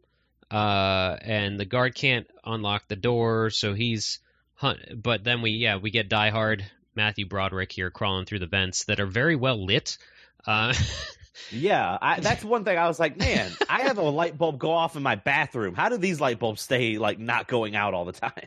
Yeah, these like in crazy large things, but and so he somehow gets into the main room again through the ventilation shaft and whatever. Right. And you know he sees the tour that's happening, so he sneaks away with the tour essentially. Tight security, let me tell you. Yeah. So he breaks free. So Mr. David, our nerd hero, just sneaks away with the tour and hops on the bus, which on the back of the bus, I hate social media, but it said USAF. So out loud, I just go United States as fuck. And so dumb. But that's where my mind went thanks to social media garbage. But yep. So we see the clock of like how much time is left for Joshua to essentially that's always the looming threat. Yeah, the looming threat is game time remaining, like 23 hours or something before he's going to launch defensive maneuvers. I got confused here. Suddenly, David is on. He's hitchhiking with the semi truck. Right. Did I miss something? He was on a bus, but then he was on a bus, but the bus only probably only went far. Yeah. Mm-hmm. So he was trying to hitchhike to Oregon, but he's just not going to make it in time. So because they're in Colorado right now. Yeah, he's in Colorado. So he's like, fuck this. I'm going to make a phone call. And now a lot of this stuff, this tone stuff, this was done. I knew guys who could do this shit. Yeah, this stuff was possible. He was hacking the phone and whatever to. Yeah, I didn't know that. That was pretty cool. I didn't know that was possible. Yeah. I knew there was always one or two computer dudes who were a little older, would always hang around with other computer kids. They weren't molesting you, but you know what I mean? It's questionable now. Passing on their knowledge. Yeah. There was always these few dudes. You're like, no, there was never, but yeah, they always did hang out with little kids, but. That's the best fucking I got, but like this actually could be done. I saw some dudes do this kind of shit, Mm-hmm. Well, that's cool. That's why they sealed those phones. Well, they made them molded so you couldn't unseal them, after the film, like eventually. But so you can't just unscrew them like he does. Yeah. But he does that, and he calls, tries to make a collect call out to Jennifer, who's doing some stretching. Like there's She's nothing. Fitness. Yeah, something I wanted to bring up real quick, just something I noticed. Like they do a good job of like the what the kids are wearing is kind of timely. It doesn't look like they're in the 80s, except for when she's doing her exercises. Otherwise, the clothing style anyway could kind of be any era except for that. But he's going to be on. But she says later she's going to be on TV. So yes, like some local channel doing jazzercise. So. Something like that. Yeah. Which it doesn't, whatever. We need to hear that for some reason. But so he like tells her he can't talk, but to come and get me. And there's a Pepsi in the background, one more logo, one more sponsor. And he's like Goose City, try whatever. He's trying to find. That's right. At first, he was trying to find out where Falcon actually is, like get an address for a phone number or something. And he doesn't. That's not super successful, but it kind of is. I don't know. Well, it makes him go to the point where he's like, well, I can't call him on the phone, so I have to go and find him. That's right. I've got to go and get the professor to stop this war. And he ends up in an airport. And then Jennifer's in the airport. He's like, I can't believe you showed up. And she's like, it's only a 3-hour drive. I'm like, fucking what? On your little moped motorcycle? Yeah. Yeah, was she on the Magneto? Because she leaves her car behind, right? Does she? I guess. Maybe she took a bus. Maybe she went 3 hour by a bus. Or maybe something. Because he's like telling her what they need to do. Where did she get the money? Like, whose money did she spend? Yeah, these kids just have fun somehow. Mm-hmm. Because those tickets aren't cheap. Back in the day, like $1,200. It was about $600 for a ticket. Right. Yeah. I don't know. It's weird. So they have to hop on a ferry because he's like, of course, this guy lives on an island or something, and they, he's trying to explain the whole ordeal to her as they're going to the ferry, and he's like, so the summer before last, my buddy, I met him and his wife through one of my Kickstarters. So we've become friends, and they got married. And they're out there in Seattle, but they had their wedding on this island, so we had to take a ferry. I'm like, fucking war games, right? Like, getting on the ferry, like, I had to, and we were running late, I had to get on. And I'm like, I don't want to jump, I want to jump, I want to jump the fucking. So just get on the boat. You had to run down to it as fast as they did. Get on the fucking boat, like, all right, get on the boat. Weird, yeah.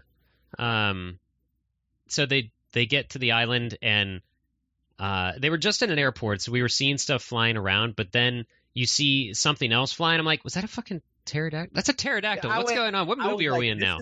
This is goofy as hell right now when I saw the pterodactyl. Yeah, I thought there were real dinosaurs. I'm like, and he brought back the dinosaurs. Yeah. The dinosaurs are going to fight the Yeah, Falcon's like some mad scientist after all. Yeah, they're like, that's why. You're trying to okay, so the dinosaurs he's gonna fight the computers, or we're gonna I don't fucking know. Yeah, they're gonna send the dinosaurs against the American government or something. Fucking boy. And it's supposedly a remote controlled pterodactyl, even though you never see its like wings move or anything. I don't know. It's just glides. No, it's just a glider. So like they have these, man. Like I met a bunch of guys back in the day that would get together little clubs and they'd build like replica fucking planes and F-16s and F-14s, but they were just like I was at not paper mache, but they would build frames over basic little airplane kits, you know. So that's not out of the realm of possibilities. Pretty any crafter at the time who was into RC stuff would have been able to pull that one off. So. Yeah, that's what Falcon does now. He flies pterodactyl planes. And by the way, when later on, a few years later, when Pee-wee's Playhouse came out, he had that little pterodactyl, and I'd be like, "Yes, fucking War Games, dude!" You know, like War Games was everything from Rob. This is the first time I ever saw a pterodactyl in a film, guys. Like, you got to think about it. Like, breaking ground. So, yeah. It was a movie of firsts for me. Mm-hmm. But yeah, they find Falcon, and he's like, piss off, basically, go back on the ferry, you're gonna miss it. And David's like, I came because of Joshua, and you know that gets his attention. Of course. Zip back to the war room. They're DEFCON 2 now. Very bad. They've got some fighters actually in the air, and they can't find the other supposedly Russian planes that are going to attack or whatever. The general was watching the digitized map and telling them that they're there, but then they disappear. So, you know, it's getting weird. Go back to the cabin now, and he's like, let me tell you a bedtime story, and plays some clips from like it doesn't really make sense. He just plays some clips from a dinosaur movie. I forget. It looks like Jason and the Argonauts level of animation. So. Right, yeah. Like claymation. There's a scene where a T-Rex is drowning. I'm like, fucking poor T-Rex can't swim. Like, it's got tiny arms. Weird, yeah. Tiny arms, man. But like this gets them talking about games and whatever, and they bring up tic-tac-toe. Well, yeah, because Joshua was playing it in the old movies. Right, yeah. And he's like, he says, what does he say exactly? Like, you know. Well, he's like, you remember you used to play tic-tac-toe all the time, right? And Jennifer's like, yeah. And he goes, what made you stop? She goes, well, it just got boring because you couldn't win. He goes, exactly. It's just like war. Yeah. But it's like, and when he's talking about this, I'm like, you can win at tic-tac-toe. It doesn't always end in a tie, but yeah, you just got to play an idiot. I had a few idiot friends, you know? Like, I mean, and I didn't need center square to win, but I mean, it helps, you know? But I mean, like, you know, it's a great analogy. It works. You know, simpler the better. You know, like, in all things being equal, like, this is a master class, and you know, you got multiple ticking clocks in this, from the you know, the countdown to later the codes. You know, the cinematography, placing stuff over people's faces. It's shot extremely well. Almost like I haven't looked, but I'd be willing. I mean, I'd be willing to put at least $1 down that the DP on this was the DP on Poltergeist, because there's a lot of similar, like, with the flashing, right. There's a lot of that. Could have just been at the time the way light was used, and you know, it's just popular. But the film stocks on this film, it's incredibly warm film that goes into cools pretty. I mean, there's a lot of low light shooting. Like, if you know anything about lenses, and I'm like, that's a 35 millimeter lens, and then a little wide angle there. Like, there's a lot of it's like a good soup where you're like, yeah, it's fucking soup. Like, or like, you ever have a really good pho or like a bone broth? Yeah. You're like, but that's a complex 10-hour fucking bone broth. It's deceptively simple. So yeah. And the tic-tac-toe, like, analogy is cool, because who would have thought flashing tic-tac-toe later on in the movie on a wall would fucking be scary? You know what I mean? Like, yeah, it was a little like when it gets faster and faster and faster. Yeah, had it been Hangman, well, that would have been scary, but for a whole nother, you know what I mean? Like, I'm thinking about games at the time. Like, we played Hangman, which is incredibly racist now. Yeah. Like, Jesus fucking Christ. Tic-tac-toe, what else did we play? We made mazes. That didn't go so well. Yeah. So, yeah. Chess, checkers, I like all that stuff, I guess. But tic-tac-toe is the one that you could just play anywhere and any time. Yeah, you could throw it down. Sometimes you'd, like, try to make it bigger. Like, we'll just extend it out. You know? Yeah, it's like 6 of these put together. Yeah. Then it's like we're essentially playing fucking Minesweeper. Fucking shitty fucking game. I wonder if they didn't use that because like that was probably like Microsoft's thing or whatever, you know? No, this is pre. It's like this is pre Geo Windows or whatever. I fucking forget the name. You'll remember it as soon as we stop recording, probably. Yeah, that's how it goes. As soon as we stop recording, I'm going to forget I had this conversation because like I thought about I haven't seen that forever. Dude, man, I was like, I cried. I was like, this fucking movie in my childhood. Like, I was shockingly nostalgic for this film. Yeah, so that's cool though. So let's see. They're talking about tic-tac-toe. Oh, and he's like also. This was like really dark because, they're basically saying like, so you're happy being dead. You're far away from whatever. And he's like, well, you know, I picked this place to live because if the bombs do drop, we're 3 miles outside of a major city, so we'll get to watch the explosion and it'll be beautiful, and then we'll be gone quickly. I'm just like, what the fuck? We won't have to suffer through the burden of surviving. Yeah. I was just like, holy shit, this guy, I don't know, like. I mean, I can kind of see where he's coming from because he's just like he's lost so much in his life and he's just done with everything. But David's like, I mean, even Jennifer says at one point, she goes, "I'm 17. I don't want to die." Not ready to go. They have realistic kid reactions to this, like teenager reactions. And I could tell you when I was in the Army, they gave you the nuclear bullshit talk. You know, okay, look, if you do, you gotta lay on the ground, put your chest. I'm standing up, guys. Like I know what I mean. It's not gonna that's not gonna help me. I'm doing the fucking the rock. You know what I mean with the 2 flares. Like, oh yeah. Like I'm not surviving that. I'm standing right the fuck up. Good luck. You know, like I'm not. I'll have fun. Like what's gonna happen? Be like, oh, you look up, you're like, oh, if Rob's knees are the only knees down are the only thing that's left. Like. If he only would have laid on the ground. They used to do these nuclear tests out in the middle of the ocean, right? Like after World War II, around in the 50s, the 40s, the 50s, and the 60s. And there was this one time, the first time they did it, they got all the dudes, it was a naval documentary I was watching, and they got all the fucking guys and put them on. They had everyone on the ship come to the deck, and they sat there and they said, you know, when we tell you, you know, don't look, you got to put your head down on your fucking knees. And they ignited a fucking bomb, dude. And these guys were like, they're still talking to them today. And a lot of them got cancer and shit. And they were just like, I could see the bones. Even with my eyes closed, I could see the bones in my hands and legs. And that's not good.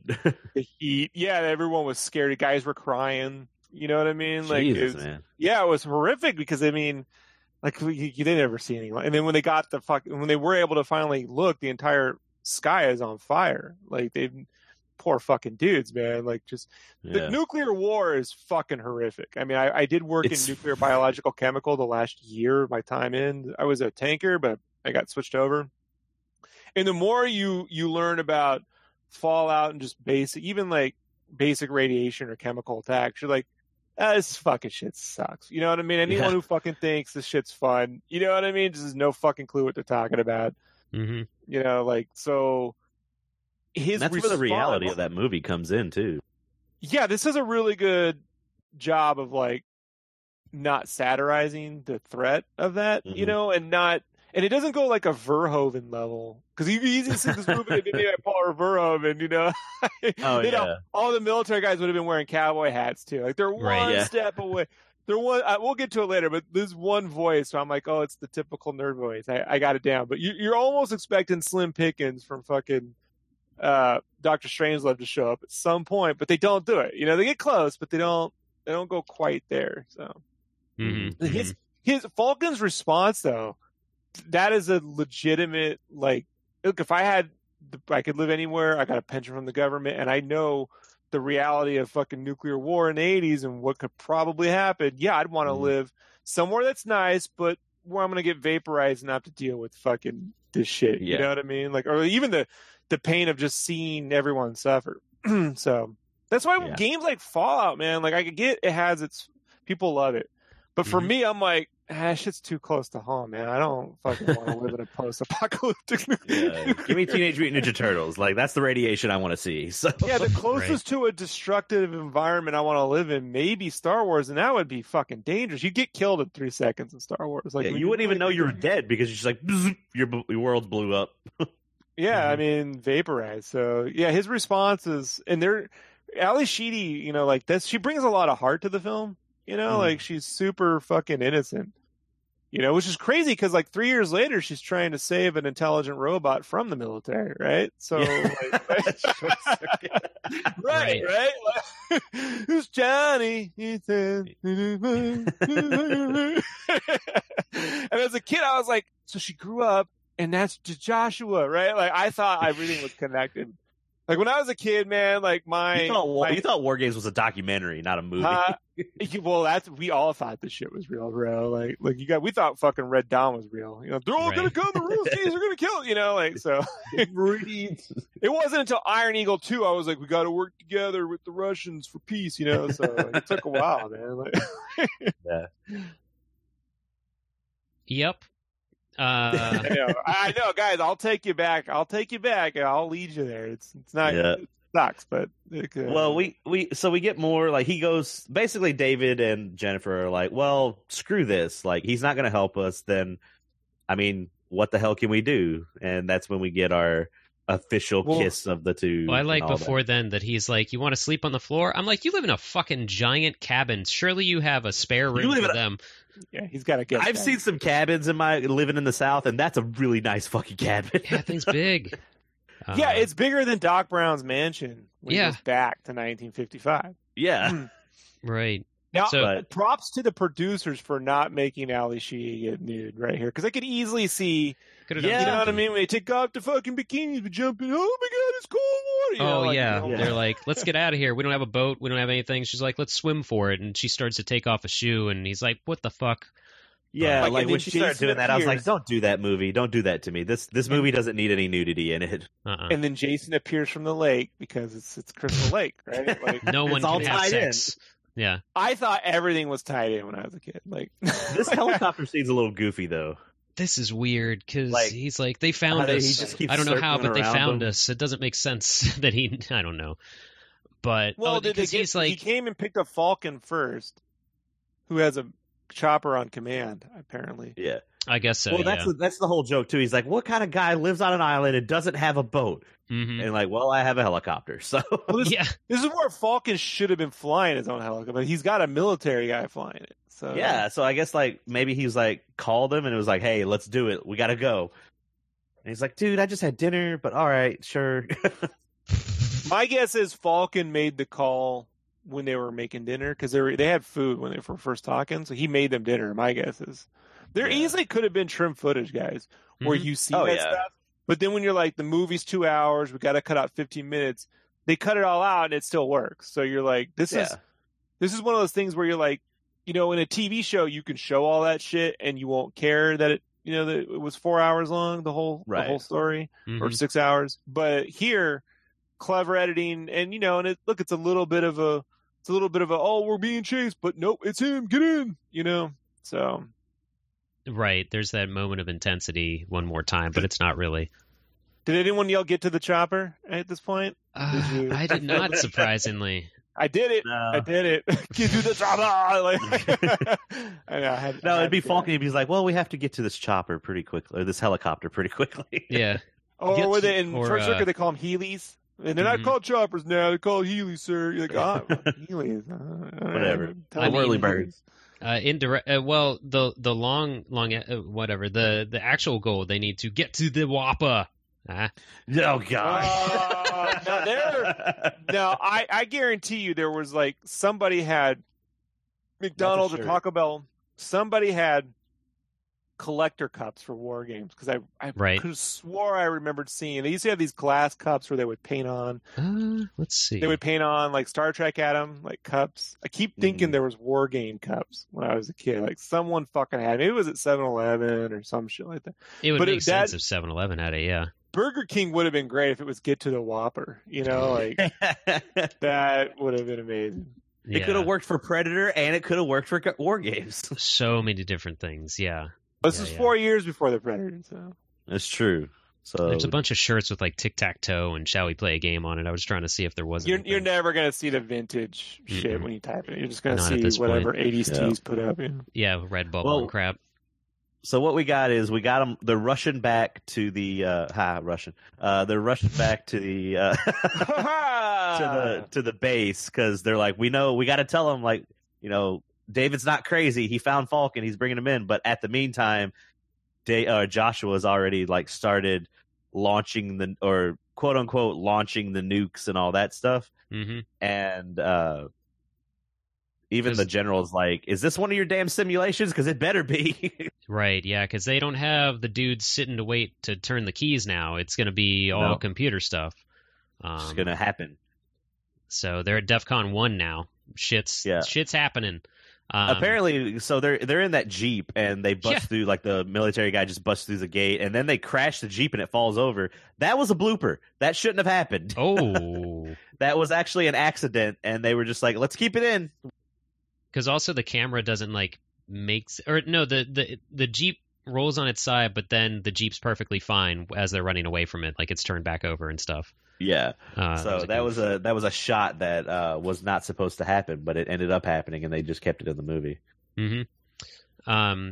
So yeah, they're like running, and there's this sense of urgency, but then as soon as they get in there, what was his name? McKittrick is like, what's going on, John? And Falcon's like, I see your wife still picks out your ties. Like, they're just like, dude, we are about to have World War III. Shut the fuck up and figure this out. But he's just, yeah. I was just gonna say, Falcon is just like, he knows that it's serious, but he's still like, he doesn't give a shit. Kind of keeping it lighthearted a little bit. So McKittrick has a wife. So is he having an affair with his secretary who chooses them? Oh, is that maybe. See what I'm saying, guys? Like, maybe it's not an affair. Maybe she's just obsessed with him and was like, I need this gum in my mouth now. Okay, so let's say you go to work and your wife sees another woman take your gum and put it in her mouth. Like, what you going home that night? I'm gonna be in trouble. Yeah. So like, no doubt about it. Yeah. But the general, he's like, I got to talk to the president now. What the hell's going on? And Falcon's like, tell him to ride out the attack and whatever. But everybody's like watching the screens, and there's lights going off, and it's like, it's DEFCON 1. So yeah, we're waiting. So he's essentially telling them, like, don't do anything, because if you attack for real, in an act of defense against Russia, then you're actually going to be the first ones attacking, is what's going on right here. So they're just kind of sitting there waiting to watch things blow up, essentially. So, and there's the countdown. Oh, yeah, they had the 3 bases on the phone just in case, like, if they lose communication, they're going to launch the nukes and all that. Right. So it's intense right now, but as the audience, we're like, well, this is gonna be fine, so we're just waiting to watch them not launch anything, right? Like, isn't this good? We get our first ending fake out, because I was like, oh, the movie's gonna end. And you're like, nope.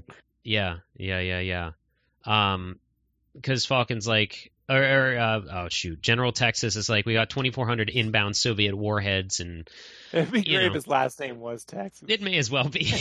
General Texas. I like that. That's the name that should be used. I also want to know too, when I went and saw that movie Bumblebee, was it last summer or the summer? The Transformers spinoff. Yeah, they tried hard to make the set happen again, like in that film, but it was like the budget version of the set. Like, it was like a third of the size. You're just like, yeah, they're trying to get the War Games feeling here. I could see it is in. They didn't want to spend them, because this is a giant fucking set. Mm-hmm. Yeah, this is a massive set. Right. Yeah. But so missiles launch, explosions happen supposedly on the digital screens, but then General's like trying to talk to them, and they reply. So everybody's like, all right, nobody's dead. We did it. We didn't have to launch anything. Everybody's happy and hallelujah. And then Josh was like, nope.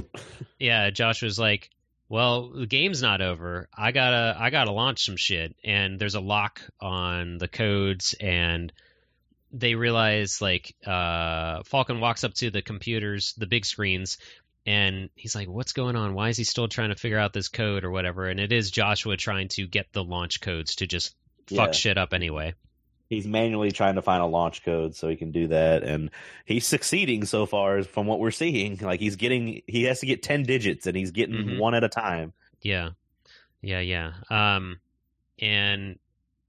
David points out that it thinks that he's just waiting to play games, and he's just waiting to finish the game. And the IT guy, the heavyset guy that was defending Whopper essentially, is like trying to, he can't figure out the launch codes, we can't get in and whatever, and so Whopper's trying, Joshua Whopper is trying to figure out the codes, and nobody knows what they can do, and they can't log in because he erased all their passwords and all that stuff, so yeah, all this good stuff. And for some, I didn't really understand this. For some reason, McKittrick is trying to talk to the general just through a headset, but then instead he puts the headset down and walks 20 feet to tell him in person what's going on. Yeah, sure. Bro, we live in an age now where you could be right next to your wife and you'll text her. So let's just not, you know what I mean? Let's not shit on that idea. Yeah. You know, it was for dramatic tension, I guess. But this is also where the general says, like, your machine's a piece of crap, or no, it sucks, or whatever he says. Your machine sucks. I can tell you why, though. Like, they would think that, because if you really think about, you ever work in a large room with open fucking ceilings like that? I used to work in a small art department, and the fucking owners thought it'd be a really good idea to not give anyone raises or bonuses a year, but instead they bought a new building and moved us in that. That'll treat us. We all want to work in a new building. And they put the art department in a giant open room, vaulted ceiling fucking like thing. And it was this one girl broke down crying because the bounced fucking audio in that room, you could hear a conversation from 200 feet away, but you couldn't hear the person next to you. Right. Okay. So you would have to talk we would all just type into, Messenger, Yahoo or whatever Messenger. You would type conversations to people right next to you because you could not, you were hearing the bounce noise from across the way. So I could see that as being a reason, Yeah. Yeah, that does make sense. I've been in rooms like that too. Yeah. But yeah, he says your machine sucks, and McKittrick's like, you pompous piece of shit, or something like that. I was like, oh boy, what's happening? Right, here we go. And so David says to bring up all the games, and they go through to try to play a game with them. And I skipped a quote though, because the general does say, "God damn it, I'd piss on a spark plug if you think it'd do any good." I hope that was improv. I would have think that it would have been improv. I really hope so. And that's how Johnny 5 was made. Ta-da! Who's Johnny?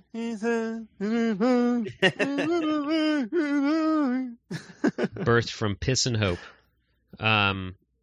Oh yeah, they're going through the games and chess, poker, and then this actually pissed me off that finally David's like, global thermonuclear war. I'm like, no shit, pick that one. Why wasn't that your first one? But no, they figure There's a game out going. Yeah, but no. David's like, oh, it's not on the list. Put in tic-tac-toe, motherfuckers.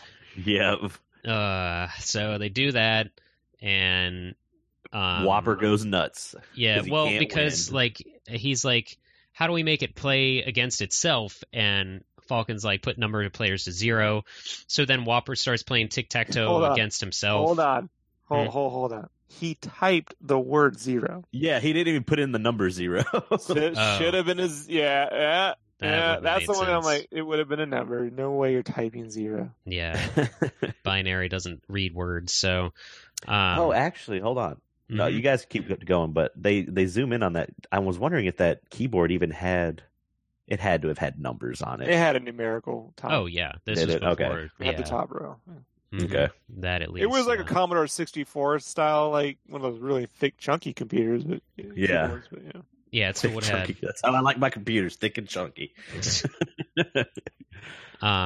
So, but like we mentioned, tic-tac-toe doesn't always end in a tie. He would have figured out how to win, but that's okay. We don't want World War III.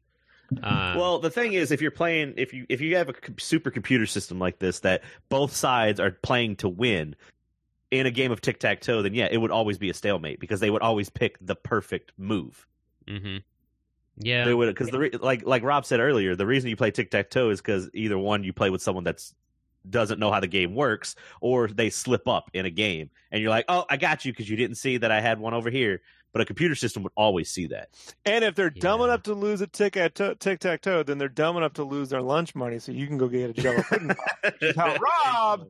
This is how Rob experienced Jello pudding pops for the first time. A lot of firsts. 1985. Because of War Games. Look, it was many firsts, you know. So that's what happens is Josh Whopper just keeps going crazy from losing against himself, and the lights all blink and go nuts, and computer falls silent and all this stuff. And then he finally says, "Greetings, Professor Falcon." I forget. It's basically like, the game is. He's like, this game. The best outcome is if you don't play this game. Right. Well, he says, "Strange game." Strange game. Yeah, that's what it was. Yeah, which makes me wonder if the original title for this movie was Strange Game. I like War Games better. I'm saying when they write them out, like, they always try to tie it back because they never say the phrase War Games. It's like a marketing or producers sitting down going, "We're not calling the shit Strange Games," you know. But but they tend to always tie it to a phrase in the film, and I could easily see it starting with Strange Games or Strange Game or whatever, and then it turned into War Games because it's Yeah, that's what it is. It's war and it's a game, so yeah. Right. War. Yeah. And it sounds, One of the original titles for it was The Genius, which doesn't. It's a little too generic. The name of it should have been Joshua Whopper. Well, let me tell you about generic names like that. You put that shit down so you can move on, because I literally got 120 pages of script right here. Fuck the name. Like, I don't, it doesn't matter what you put down, fucking marketing department's going to change that shit the second you turn that in anyway, so. Right. Mm-hmm. Right, yeah. Yeah, but yeah. I like when they win, and then if you look, people are throwing up papers in celebration. I'm like, get the fuck out of here. You know what I mean? Like, who's picking that shit up? Like, those papers are important. I don't even like to toss around packing peanuts anymore because I'm like, I'm not clean. You ever get some shit in the mail with packing peanuts? Like, these fucking assholes. Yep. You know what I mean? I wouldn't have ordered it if I'd known it was going to be shipped like this. Every time I have to, so every now and then I order like an artist edition book. There's these like 11 by 17 or 12 by 18 books that reproduce comics with all their imperfections at the original size they were drawn. So I got the first 2 volumes of Spawn, The Dark Knight Returns, Max, Bone, Hellboy. But when they show up, they always show up in the packing peanuts. And I literally put on like my spy music, and like, it's like anytime you got to cut the wires, is it cut the orange wire, the white wire, the yellow wire? I gotta fucking I have to like be very, very careful with fucking packing peanuts, man. It's a fucking nightmare. And God, don't step on one because then they'll explode and then they're everywhere. Oh, Doctor Who. Clever. Sure. Bubble wrap. Yeah, I saw that episode. Yeah, that was actually the last season of Doctor Who. It was bubble wrap that will kill you. Oh, wow. Pop it. Lord. Yeah. I know, right? But, no budget too small for Doctor Who. Oh, man. Scotty, you there? Well, that's War Game. No. I had to pee.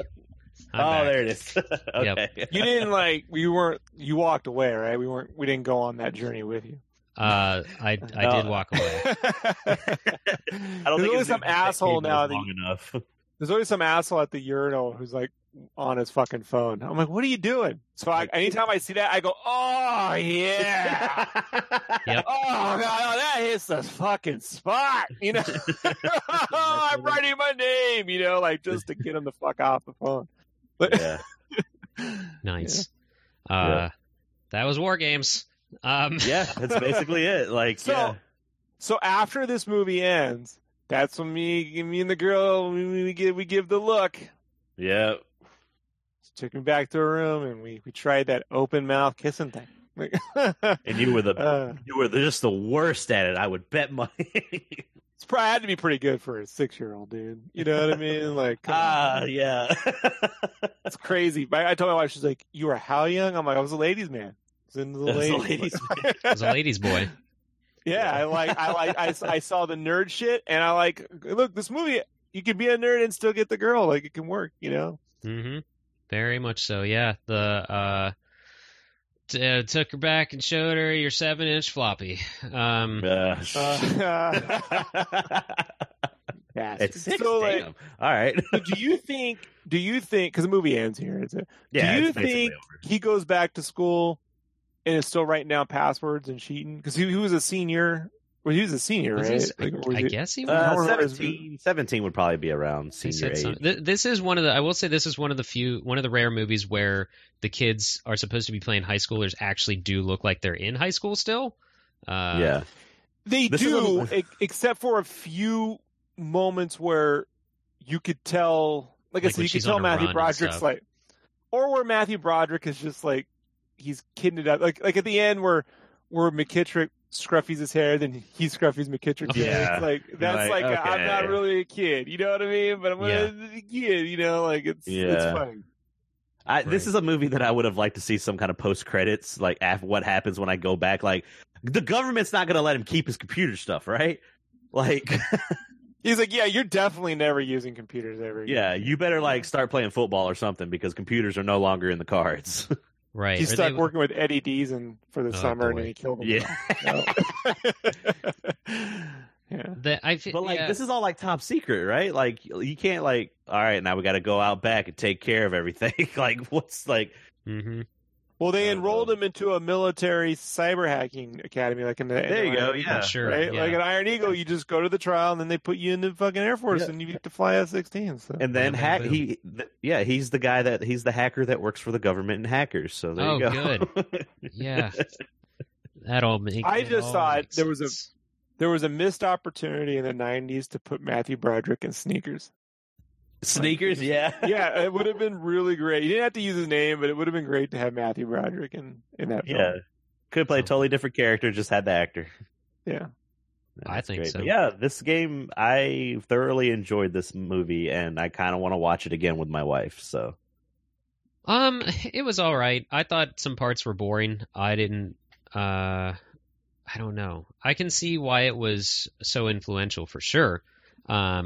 But I was not as thoroughly entertained as I remembered being as a child watching this. So I don't know. But yeah, it was all right. So we got different spectrums. So Scotty thinks it's all right. I was like, oh, this is really good. And then Rob's just like, this is my life. Yeah, I'm going on Facebook, finding old friends, looking up pictures of my dad, you know. Yeah, I know, right? Yeah, and then I oversleep and miss the front of the podcast. That's exactly what happened. I'm way too late digging up the past after this fucking movie. You know, I think that's perfect then. Speaking of Facebook, though, we did get some replies on there when we told people that we were watching this. James D said, love this film, bought it on every format, VHS, Laserdisc, now Blu-ray. Robert John S. says, do you want to play some Sonic? Yeah. Stuart R. says, thermonuclear global warfare or global thermonuclear, whatever. Either way, it's a whopper. Yep, that's right. Jerry P. says, can't say I remember much of the movie. Haven't seen it since I was a kid. What I have always wondered, though, why the reflection shows a dude and a kid smiling when the world's about to end and it's clearly a woman looking over her shoulder. Someone replies like, that dude's her face or something like that. So the cover, I think he means like the cover seems a little bit darker than they mean for it to be, maybe. Because he's just happily watching the world end, essentially. One last comment. Sarah Z said, love this movie. Love the movie. So yeah, a lot of praise. Not as passionate replies as the Turtles movie that we watched last time, but still a lot of love for the movie. So that's cool. And I always want to give a big shout out to the actress who keeps reading off 50 Seconds to Impact, because that fucking woman scared the shit out of me. Now. Yeah, 30 Seconds to Impact. Yeah, she had a great voice. I'm like, that has a fucking fantastic voice, man. Like, see, anytime I want my phone to like Waze when I get near somewhere, 50 feet to Impact. Like, fucking, I'm almost there. Like, we gotta get there. I'm gonna flip the Jeep and I'm gonna run. I like how the computer has to explode. They had to add something in there. Like, it couldn't just be like, phew. It had to do something. Mm-hmm. It's exploding and shit. It's the best. It's pretty good. This movie, though, did pretty well considering what it was up against the year that it came out. Because Return of the Jedi released this year. Scarface. Let's see. I'm just going to name some movies that came out the same year, and it was a crazy year for movies. Risky Business, Big Chill, A Christmas Story, The Outsiders. Yeah, Christine. Yeah, one of the Lampoon Vacation movies. Flashdance, Cujo, Sleepaway Camp. The heyday. This was the heyday of Stephen King movies too. Oh yeah. Crawl was out this year. God, yeah. There's a lot of stuff. So it's a good year for movies. Yeah, if you're ever on the fence about War Games, you haven't ever actually seen it, or if you haven't watched it in a while, I'd recommend watching it again. Mm-hmm. It's a good film. Like Corey mentioned in the beginning, it didn't feel like 2 hours. Had gone by when you were watching it. So it's a good one. And we mentioned this film because we, in the upcoming issue 9 of Megavisions, we're reviewing the game War Groove that's on the Switch. So if you like Advance Wars and things like that. The seriousness of video games in this movie to when in the War Groove, you know what I mean? Ninja, and they just could not see how dumb it would all get, you know? Yeah. Well, it was there was a video game based on this very loosely on the PS1, but that was only on the PS1. Did you guys happen to ever try that? Ever play that game? I've seen the cover, but I've never played the game. The only thing that it has to do, like the only way it's related to this movie in the slightest is at the title screen it says, "Shall we play a game?" And you have to essentially fight against time with the DEFCON counter going down to 1 gradually. Gotcha. It's a good game though. It's a good co-op game actually. Okay. But I always dug it, and it does have a fun like Protovision commercial in the beginning though, like you want to play games and blow shit up and like do this crazy stuff. It was weird. It had more Protovision involved in the video game than the actual movie did. Well, I'm certain that game got made because of games like the Blade Runner PC game, or it was a pretty big success. So it was like, hey, what other 80s thing that's kind of cyber that we could make a game out of, and it didn't work out. So right, yeah, because when did that come out? 98. I'm just surprised there isn't like a 80s or pixel like Ludum Dare 24-hour kind of faster than light style, like global thermonuclear war style hacking, somewhere you got to hack into NORAD and then, you know, type in the thing, and like there's some like loop logic here with the using the phones and typing and playing mini games to figure out passwords to get in. That could be one of those kind of quirky indie kind of like pixel titles. I could see that, you know. Yeah, it is weird that there's not really something like that. I don't know. I'm sure there's even a tabletop of this or something, but it's cool. But yeah, so that was War Games. I don't know. Do you guys have any other final thoughts on it at all, or how? I mean, it was very influential as well. Yeah, I kind of said my thought on it. I like it. I'll be picking up a copy of it because I don't have it on Blu-ray thing, so I'll look for a copy. You got to get the combo pack of this and Hackers. Oh, yeah. I don't think I have Hackers on Blu-ray. I have it on DVD. So I don't know if it's a Blu-ray bundle combo or not. But speaking of PlayStation, yeah. So we all say check it out. I think that's going to just about do it for the sideshow, though. Thank you guys for telling us what you think of this movie on the social medias. Just always keep an eye out for those, for what we're going to be watching next, so you can watch along, play along, whatever. Otherwise, though, if we want to do any plugs, we can. Corey, did you want to tell everyone how you love the song Pizza Power now, or anything like that? Yeah, no, get it out of my fucker, it's in my head now. Yeah, it's been in my head all week because of Mr. Scotty over here. Nice.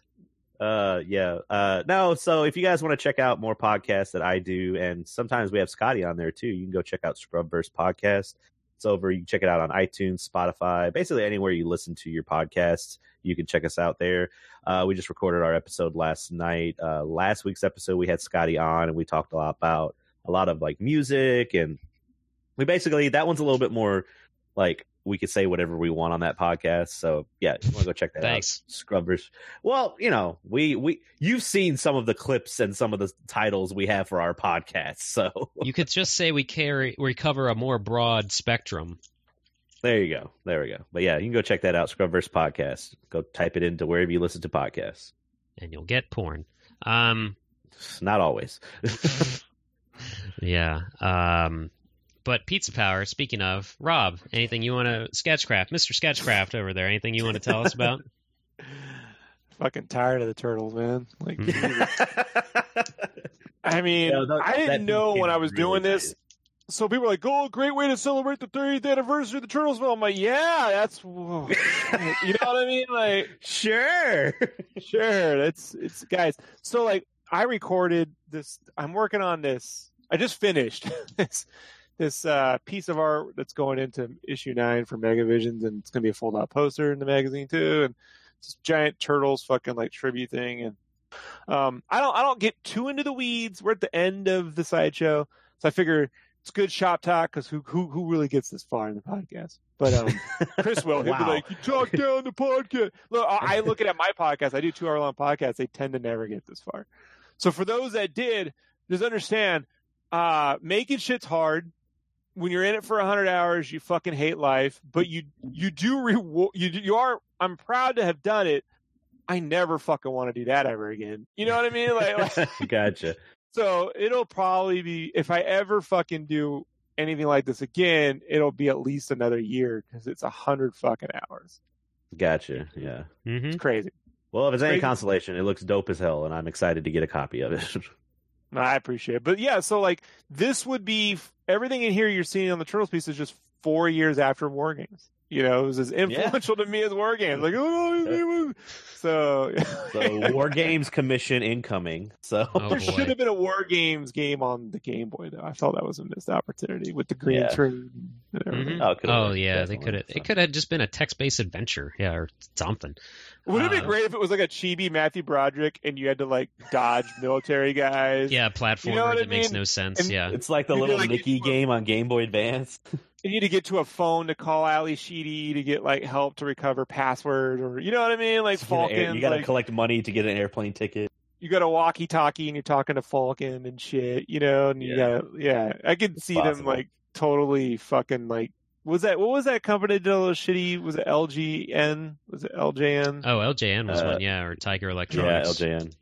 Whoever did like those Home Alone games and shit. Yeah, I could see it. Yep. I could see that.